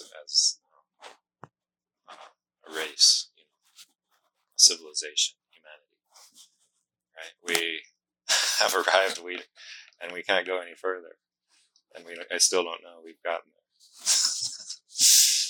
there, any further unless we, make this transition. In the castle, right? So in the castle, a contract is struck. Unbeknownst to Gawain, this contract again suggests that our relationship with nature is an exchange, with every action having an equal and opposite reaction. So it's an exchange that occurs between man and nature that is obligatory. The exchange is there because it cannot not be there. Cannot be avoided. The rules are the same in this game, right, as before. What you give is what you get. Right? So this demonstrates the cause and effect, and when you create a cause, then there's the the polar aspect of it, the downside or whatever. If it's upside, downside up. But what you give is what you get. This is why the new game in this new castle replaces the old game. It's a more complex game now, right? So it's more nuanced than an exchange of blows with nature. Like, so that's kind of what we've been doing as a culture, is exchanging blows with nature. It gets tiresome. It's time now. This is what I keep saying. Our involvement with nature is not wholly a blow for blow exchange. It has more subtlety. So that's what we get here with, now we have the keep or the castle. And so it's not just the Lord who represents nature, because he's in a different guise. He looks like just like a hefty lord, but it's his whole keep and castle, court, that is the representative of nature, which is kind of a strange inversion, because it's like also representative of the comfort that man gives himself by being a creator of things. So it's a strange inversion, which is another thing that happens when you're looking at this kind of stuff in this way, right? Is that these polar relationships, right? They trade places in a rhythmic way, and so in a story like this, then just putting them in a superposition, the relationship, because they are kind of one, So one cannot be without the other, and so then you blend them into one. And in this case, we have the lavish castle and all the staff and everything, but it is symbolic of our interchange with nature. And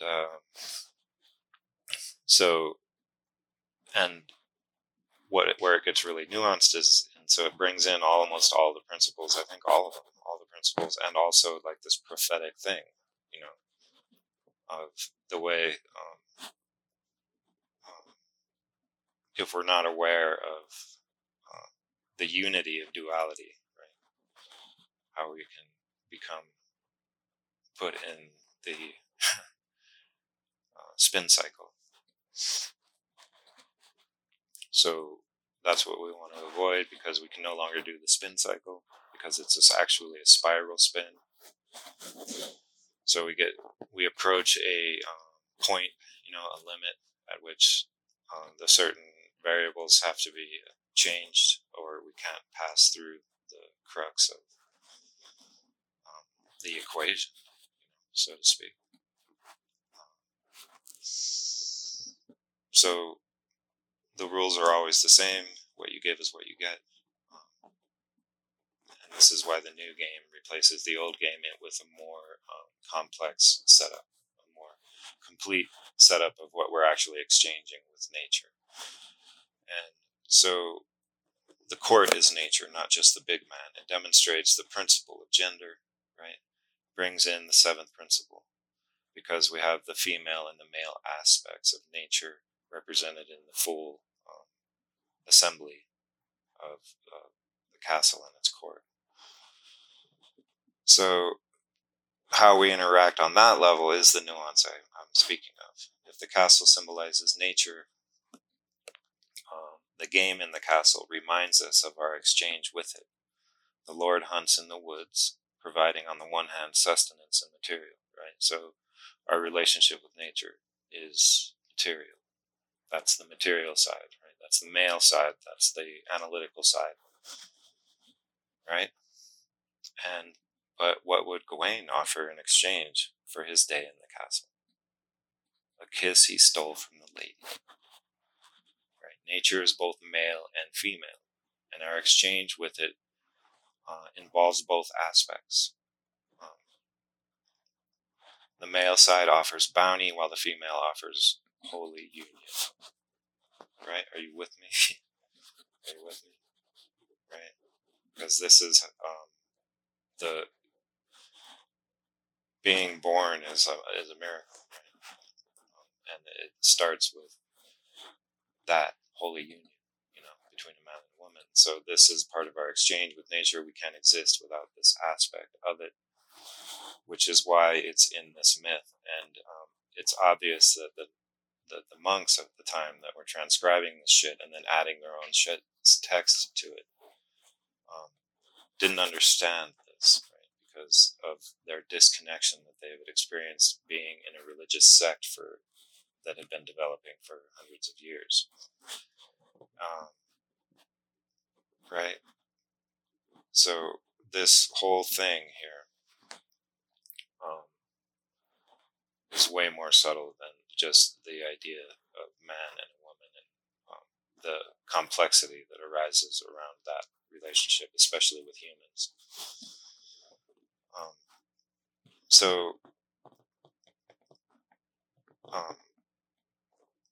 The male side bounty, female holy union, it's about an exchange of winnings. It isn't about an exchange of winnings in this case, right?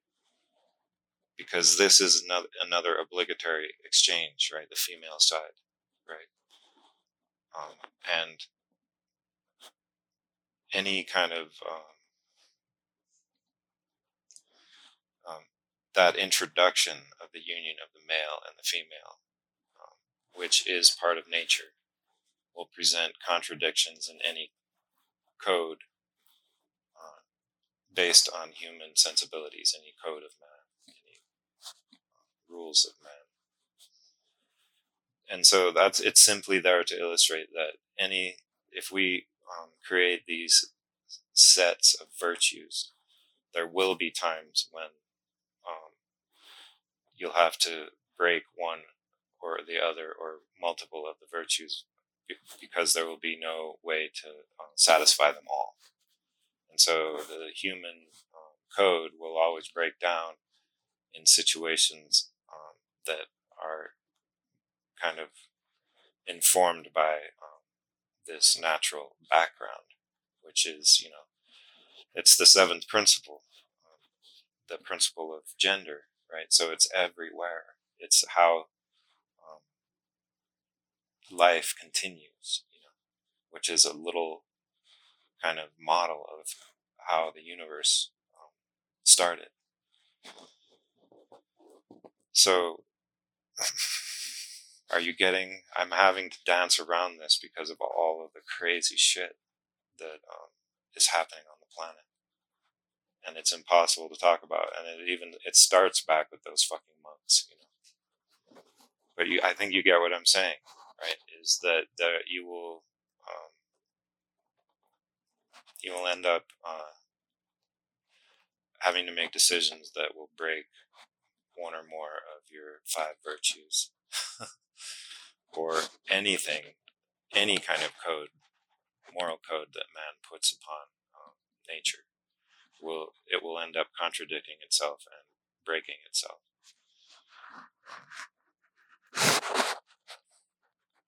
So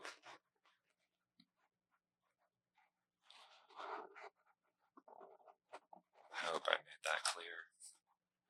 The dilemma presented by the queen in the allegory is an allegory for a choice that has no right answer within the structure of human laws. Right? You'll be breaking one law if you do one thing. It's like both answers are wrong. Both choices are wrong, and that is something that can be navigated. That's what this is saying.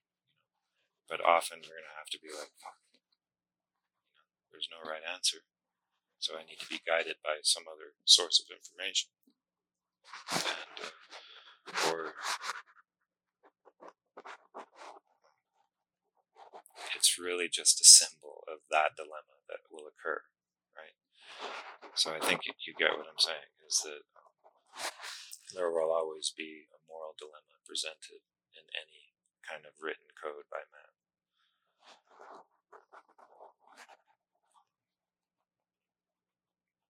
Yeah. So the crux of the fable is that the last part, right? So that basically shows, that whole exchange thing is like, that's really important. And I kind of skipped over all of the events that, but we're hitting on it, right? So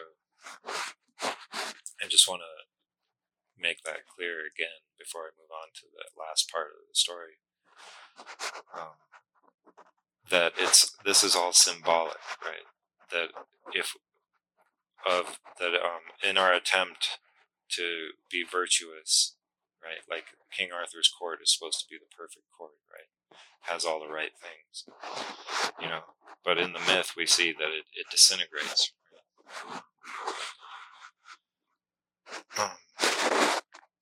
So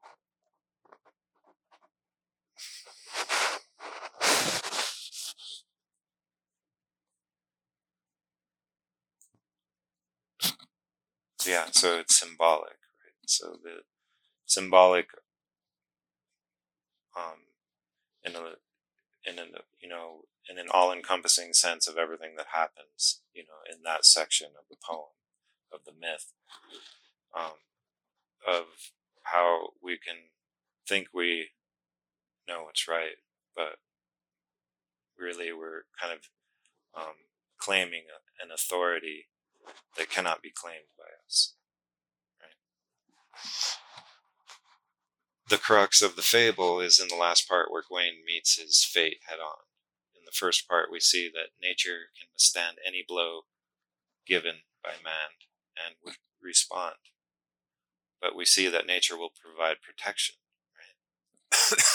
It will offer us, protection. The lesson is that we are in an exchange with nature, and it will not harm us, right? If we would just stop fighting it, right? And then we have these words in English that kind of trap us in these polar relationships, right? But stop fighting it, right? Surrender, right? So the opposite of that, right? Polar relationship, fighting is surrender. But that doesn't mean, right, that will automatically trigger your left brain to be like, what? I'm not surrendering to shit, I'm going to hammer through this. But you got to be, there's a subtle dance sometimes. We see Gawain in his full acceptance of his fate, right, which is the whole point of the story, right, is the surrender. And at that moment, he is spared, right? You're waiting for this big revelation after what he went through in the castle, but this is the whole thing, that shit is to remind us to be aware that the principle of Wu Wei, basically, which is, inferior virtue is overly concerned with virtuosity, which is, our perception of virtue, and so therefore is not virtuous. Right? Superior virtue has no intention of being virtuous, and so therefore is virtuous.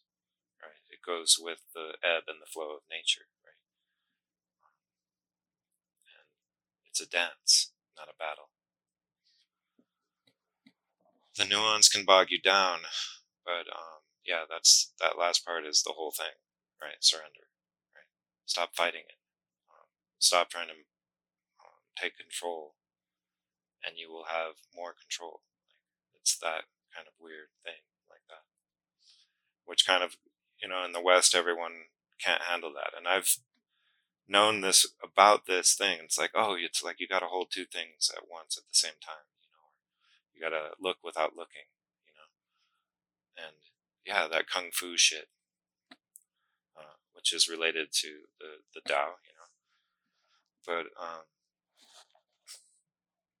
you can really understand it, I think, then when you see that you can stand in that still point of the wave. Right? It's really that simple. You just visualize yourself there, and when you do that, you don't pass judgment. You reserve judgment. You discern, but don't declare. So we are in an exchange with nature, not a battle, right? And our resistance to that idea causes reprisal in like these big ways periodically for all of us. And this could be the one that is like too big to handle unless we can change course, right? And if we so the message, right, of the Green Knight is, if we give back what we take, then we have no cause to fear. The fable includes the 7 principles and is like a journey of man, so to speak, and Gawain makes it out, right? Because he knows that um, in a true sense, in a truest sense, in a spiritual sense, no one leaves the Green Knight alive, right? He had to let who he was go, right? And once he did that, he was fair. So the bridge, right? The 7 principles can get you across the bridge if you understand them. Just remind yourself to get back on the fulcrum, right? And you can almost surf it, because you are where you are because of your mind, And so there is a place to go from there, right? From where you are, and from where I am, from where we all are, right? But do it from a point of stillness, and you can surf this fucker.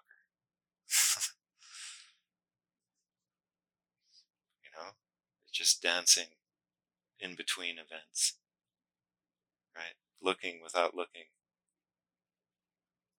and doing magic. Everything has a cause, right? By placing our awareness at the still point, we avoid the poles, right?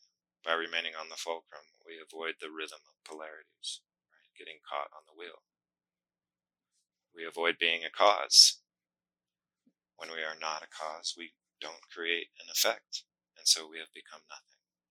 And in becoming nothing, we can see everything, right? And then you know where to step.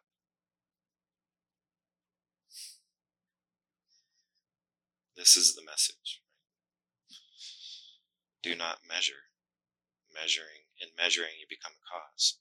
Right? Instead, relinquish your ruler and allow the universe to measure for you. And, the dual meaning of ruler in this case is not lost on me. Because that's why we have rulers, is because we have measured everything. We've gotten to a point where our devices can measure it as it is, and then we realize, oh fuck, right? We have the wrong tool. We've been fucking up this whole time, but here we are. So make the best of it. And if you are out there, and you are of means, right? You're wealthy, right? Then think about how you can drive that capital in a way that is so badass, right? Instead of, oh, everyone's just like, look at you, you're making your money work for you, Right? That's not the good kind of way of spending money. Right? You could be fine forever and still direct all those resources like water through channels that subdivide into subdivide and subdivide and then run little turbines, right? That's just the visual image. There's ways, right, to be effective towards a positive outcome for all of us. And I wouldn't say all of this stuff if I didn't think it was important to say it. And maybe that's measuring it, because this is the final measurement, y'all. This is what I think. We could just, if they manage to put us in this digital cage, we could limp along like all half human, or not even, 1% human. Because right now we're operating at like 15% max. We could be so much more, and that's what we have to remember also. Is that the power is within you. They want to, all these superhero stories are like these special ones, and there's this quote by a Hindu guy that talks about the weakness of man is common to everyone, right? And what makes us awesome is what makes us unique, and that's fucking true, right? But what makes us unique is all of our thousands of generations of doing something in society. All of our gifts that we have are for other people. So there's this also thing, the strength of humanity is in common with everyone. And that's what I think is little told. Everyone's, yeah, we're all just human, but we're all, yeah, fucking just human. We're a fucking badass. And so there's that whole other side of it. The greatness is common in everyone, right?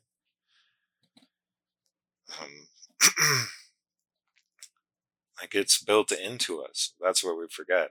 We act like we have to earn this greatness, but it's built in. And when you start thinking like that, then these choices are less competitive and comparison based, because in our society, greatness is a measurement, which is what I keep talking about, based on this false idea of what's valuable. Because a lot of what's driving our economy these days is perception of value and not real value. And so then you can see how far we've gone astray with that kind of action. We can't let the corporations be in control of the means of production just for that reason, just for what they've done in that way, right? It's not our fault. Try to make it about us and recycling. They're the ones who built this business model that they jam down our throats and then market the fuck out of us, right? Creating perception of value, which is based on waste, because you've got to have something new every season. And they figured out that model a long time ago, and it's gotten way out of hand, because look at the waste that it's caused. I mean, it's absurd. So we take back the robots right now. All the robots are just ready to be able to do most of it, right? You just kind of like do a 3D model. You can even like have an AI help you design it, right? This is what we should have. So, but the main thing that needs to stay in place is our exchange. The exchange that we have with each other that was established when first we flaked stone tools, because that began the technological revolution, right? That can't stop. That is autopoietic until this point right now.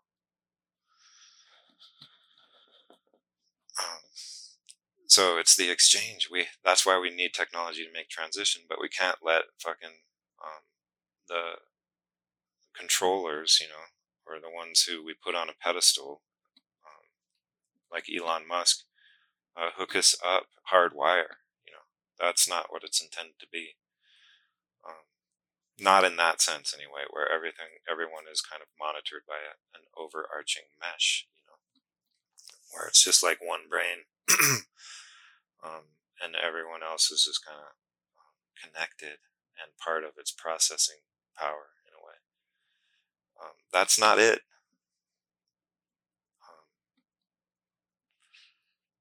But we need the technology to make it through, and we have to have a new way of seeing is the lightest way of saying it, but it's a spiritual evolution. And it's not even that it happens and you don't feel different.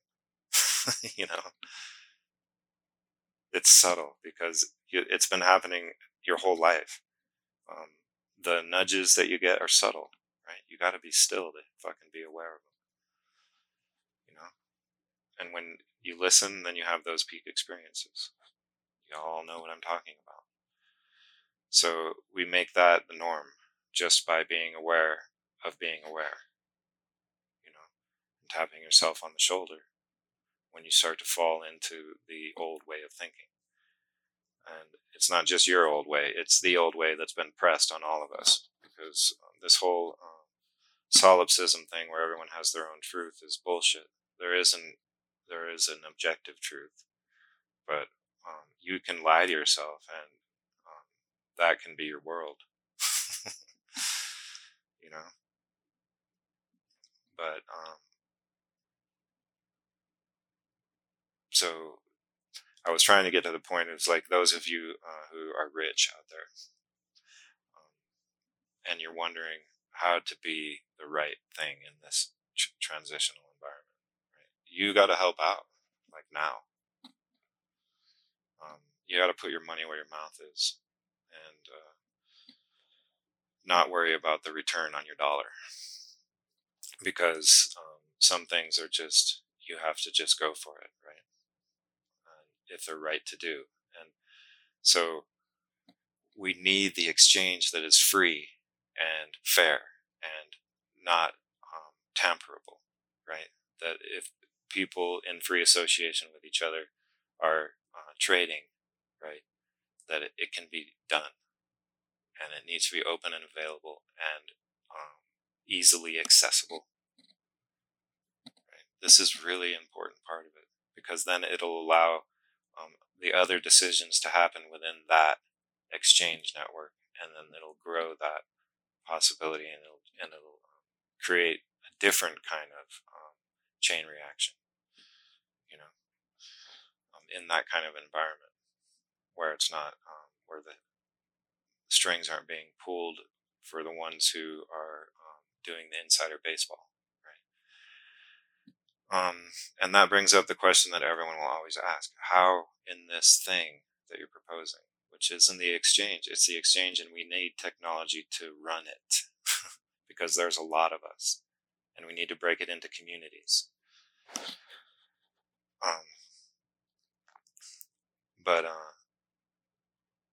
the exchange, right? This is the thing. How do we keep the ones who would team up and create alliances and game the system from doing it, right? So first of all, that's what is going to kill us, right? That kind of behavior, right there, right? That's what's incompatible with runaway technological advancement, with exponential technological growth. That behavior is incompatible. That's what blows us up. That's what melts us, And that kind of behavior will be perpetuated if they put us in that digital cage. So that's the thing that needs not be done, right, in order for us to do this. And how you not do that is understand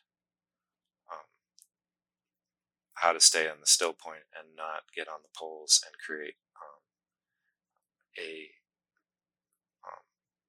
action reaction rhythm response ad infinitum, because that's what it does. It kind of, it's like one thing begets another, and this is what is incompatible with exponential technology, right? It reaches a point where those two things can exist together, because the competition or the rivalry destroys us. So that's the big question, and so that's how we avoid it. And like I said, it's these little nudges are subtle, and this is a subtle nudge for society, right? But if we can each become aware, right, then we won't act like that. And those of you who have made a really good life in this system, and that is a measured life, right? And you have a lot of resources. I'm not against you. I'm for everyone, right? That's the whole message of this. A lot of us have been fooled, and our behavior is bad because of that, because we've been fooled. That doesn't deserve, we don't get a chance. That doesn't mean we don't deserve a chance. And even rich people deserve a chance. No, I'm fucking with you, but I'm serious. I'm sincere. We need your help in building these networks so that they function, and also to drive. We also need your credibility, because that's still a thing, right? So, but don't act like you're now sponsored, right, by saving the world. So yeah, in these communities where you're moving to because you're afraid of the city shit, then think about how to set up these unbreakable networks where exchange occurs. And then everyone in that network, in that community, can exchange and not be, and it not be impinged in that way. And then it can grow from there. But that's the most important thing, because if that exchange breaks down, then we get fucked in a whole number of ways. Even y'all rich people, right? You can like hide out for a while, but if we go down that road, it's going to be really tricky for everyone. And that's the road where it's every man for himself. And if you have a lot of cash right now and you're building fences and digging bunkers, you're doing the wrong thing. Although, plan B, you have tons of money, so you can do that too. But do this other thing, right? Where we got to get these communities to function as one. So that's what we need to lean into, is maintaining that free exchange that cannot be hacked, cannot be broken. And so that's what, there's probably fucking backdoors being written into this shit. But there's a way to do it. Some of you guys out there know how to do it. And some of you have the cash to back it. And some of us have the ability to see how it can all fit together, right? And other people have other skills, right? It can all come together. But if we have the exchange, we know where to go, where we can be. And we can go there when we need to work too, right? It's everything is in the exchange. So that's what I wanted to say. I'm just going to bumper this one on right on to the other recording I did last night. So it's going to be like a 2-hour episode. And,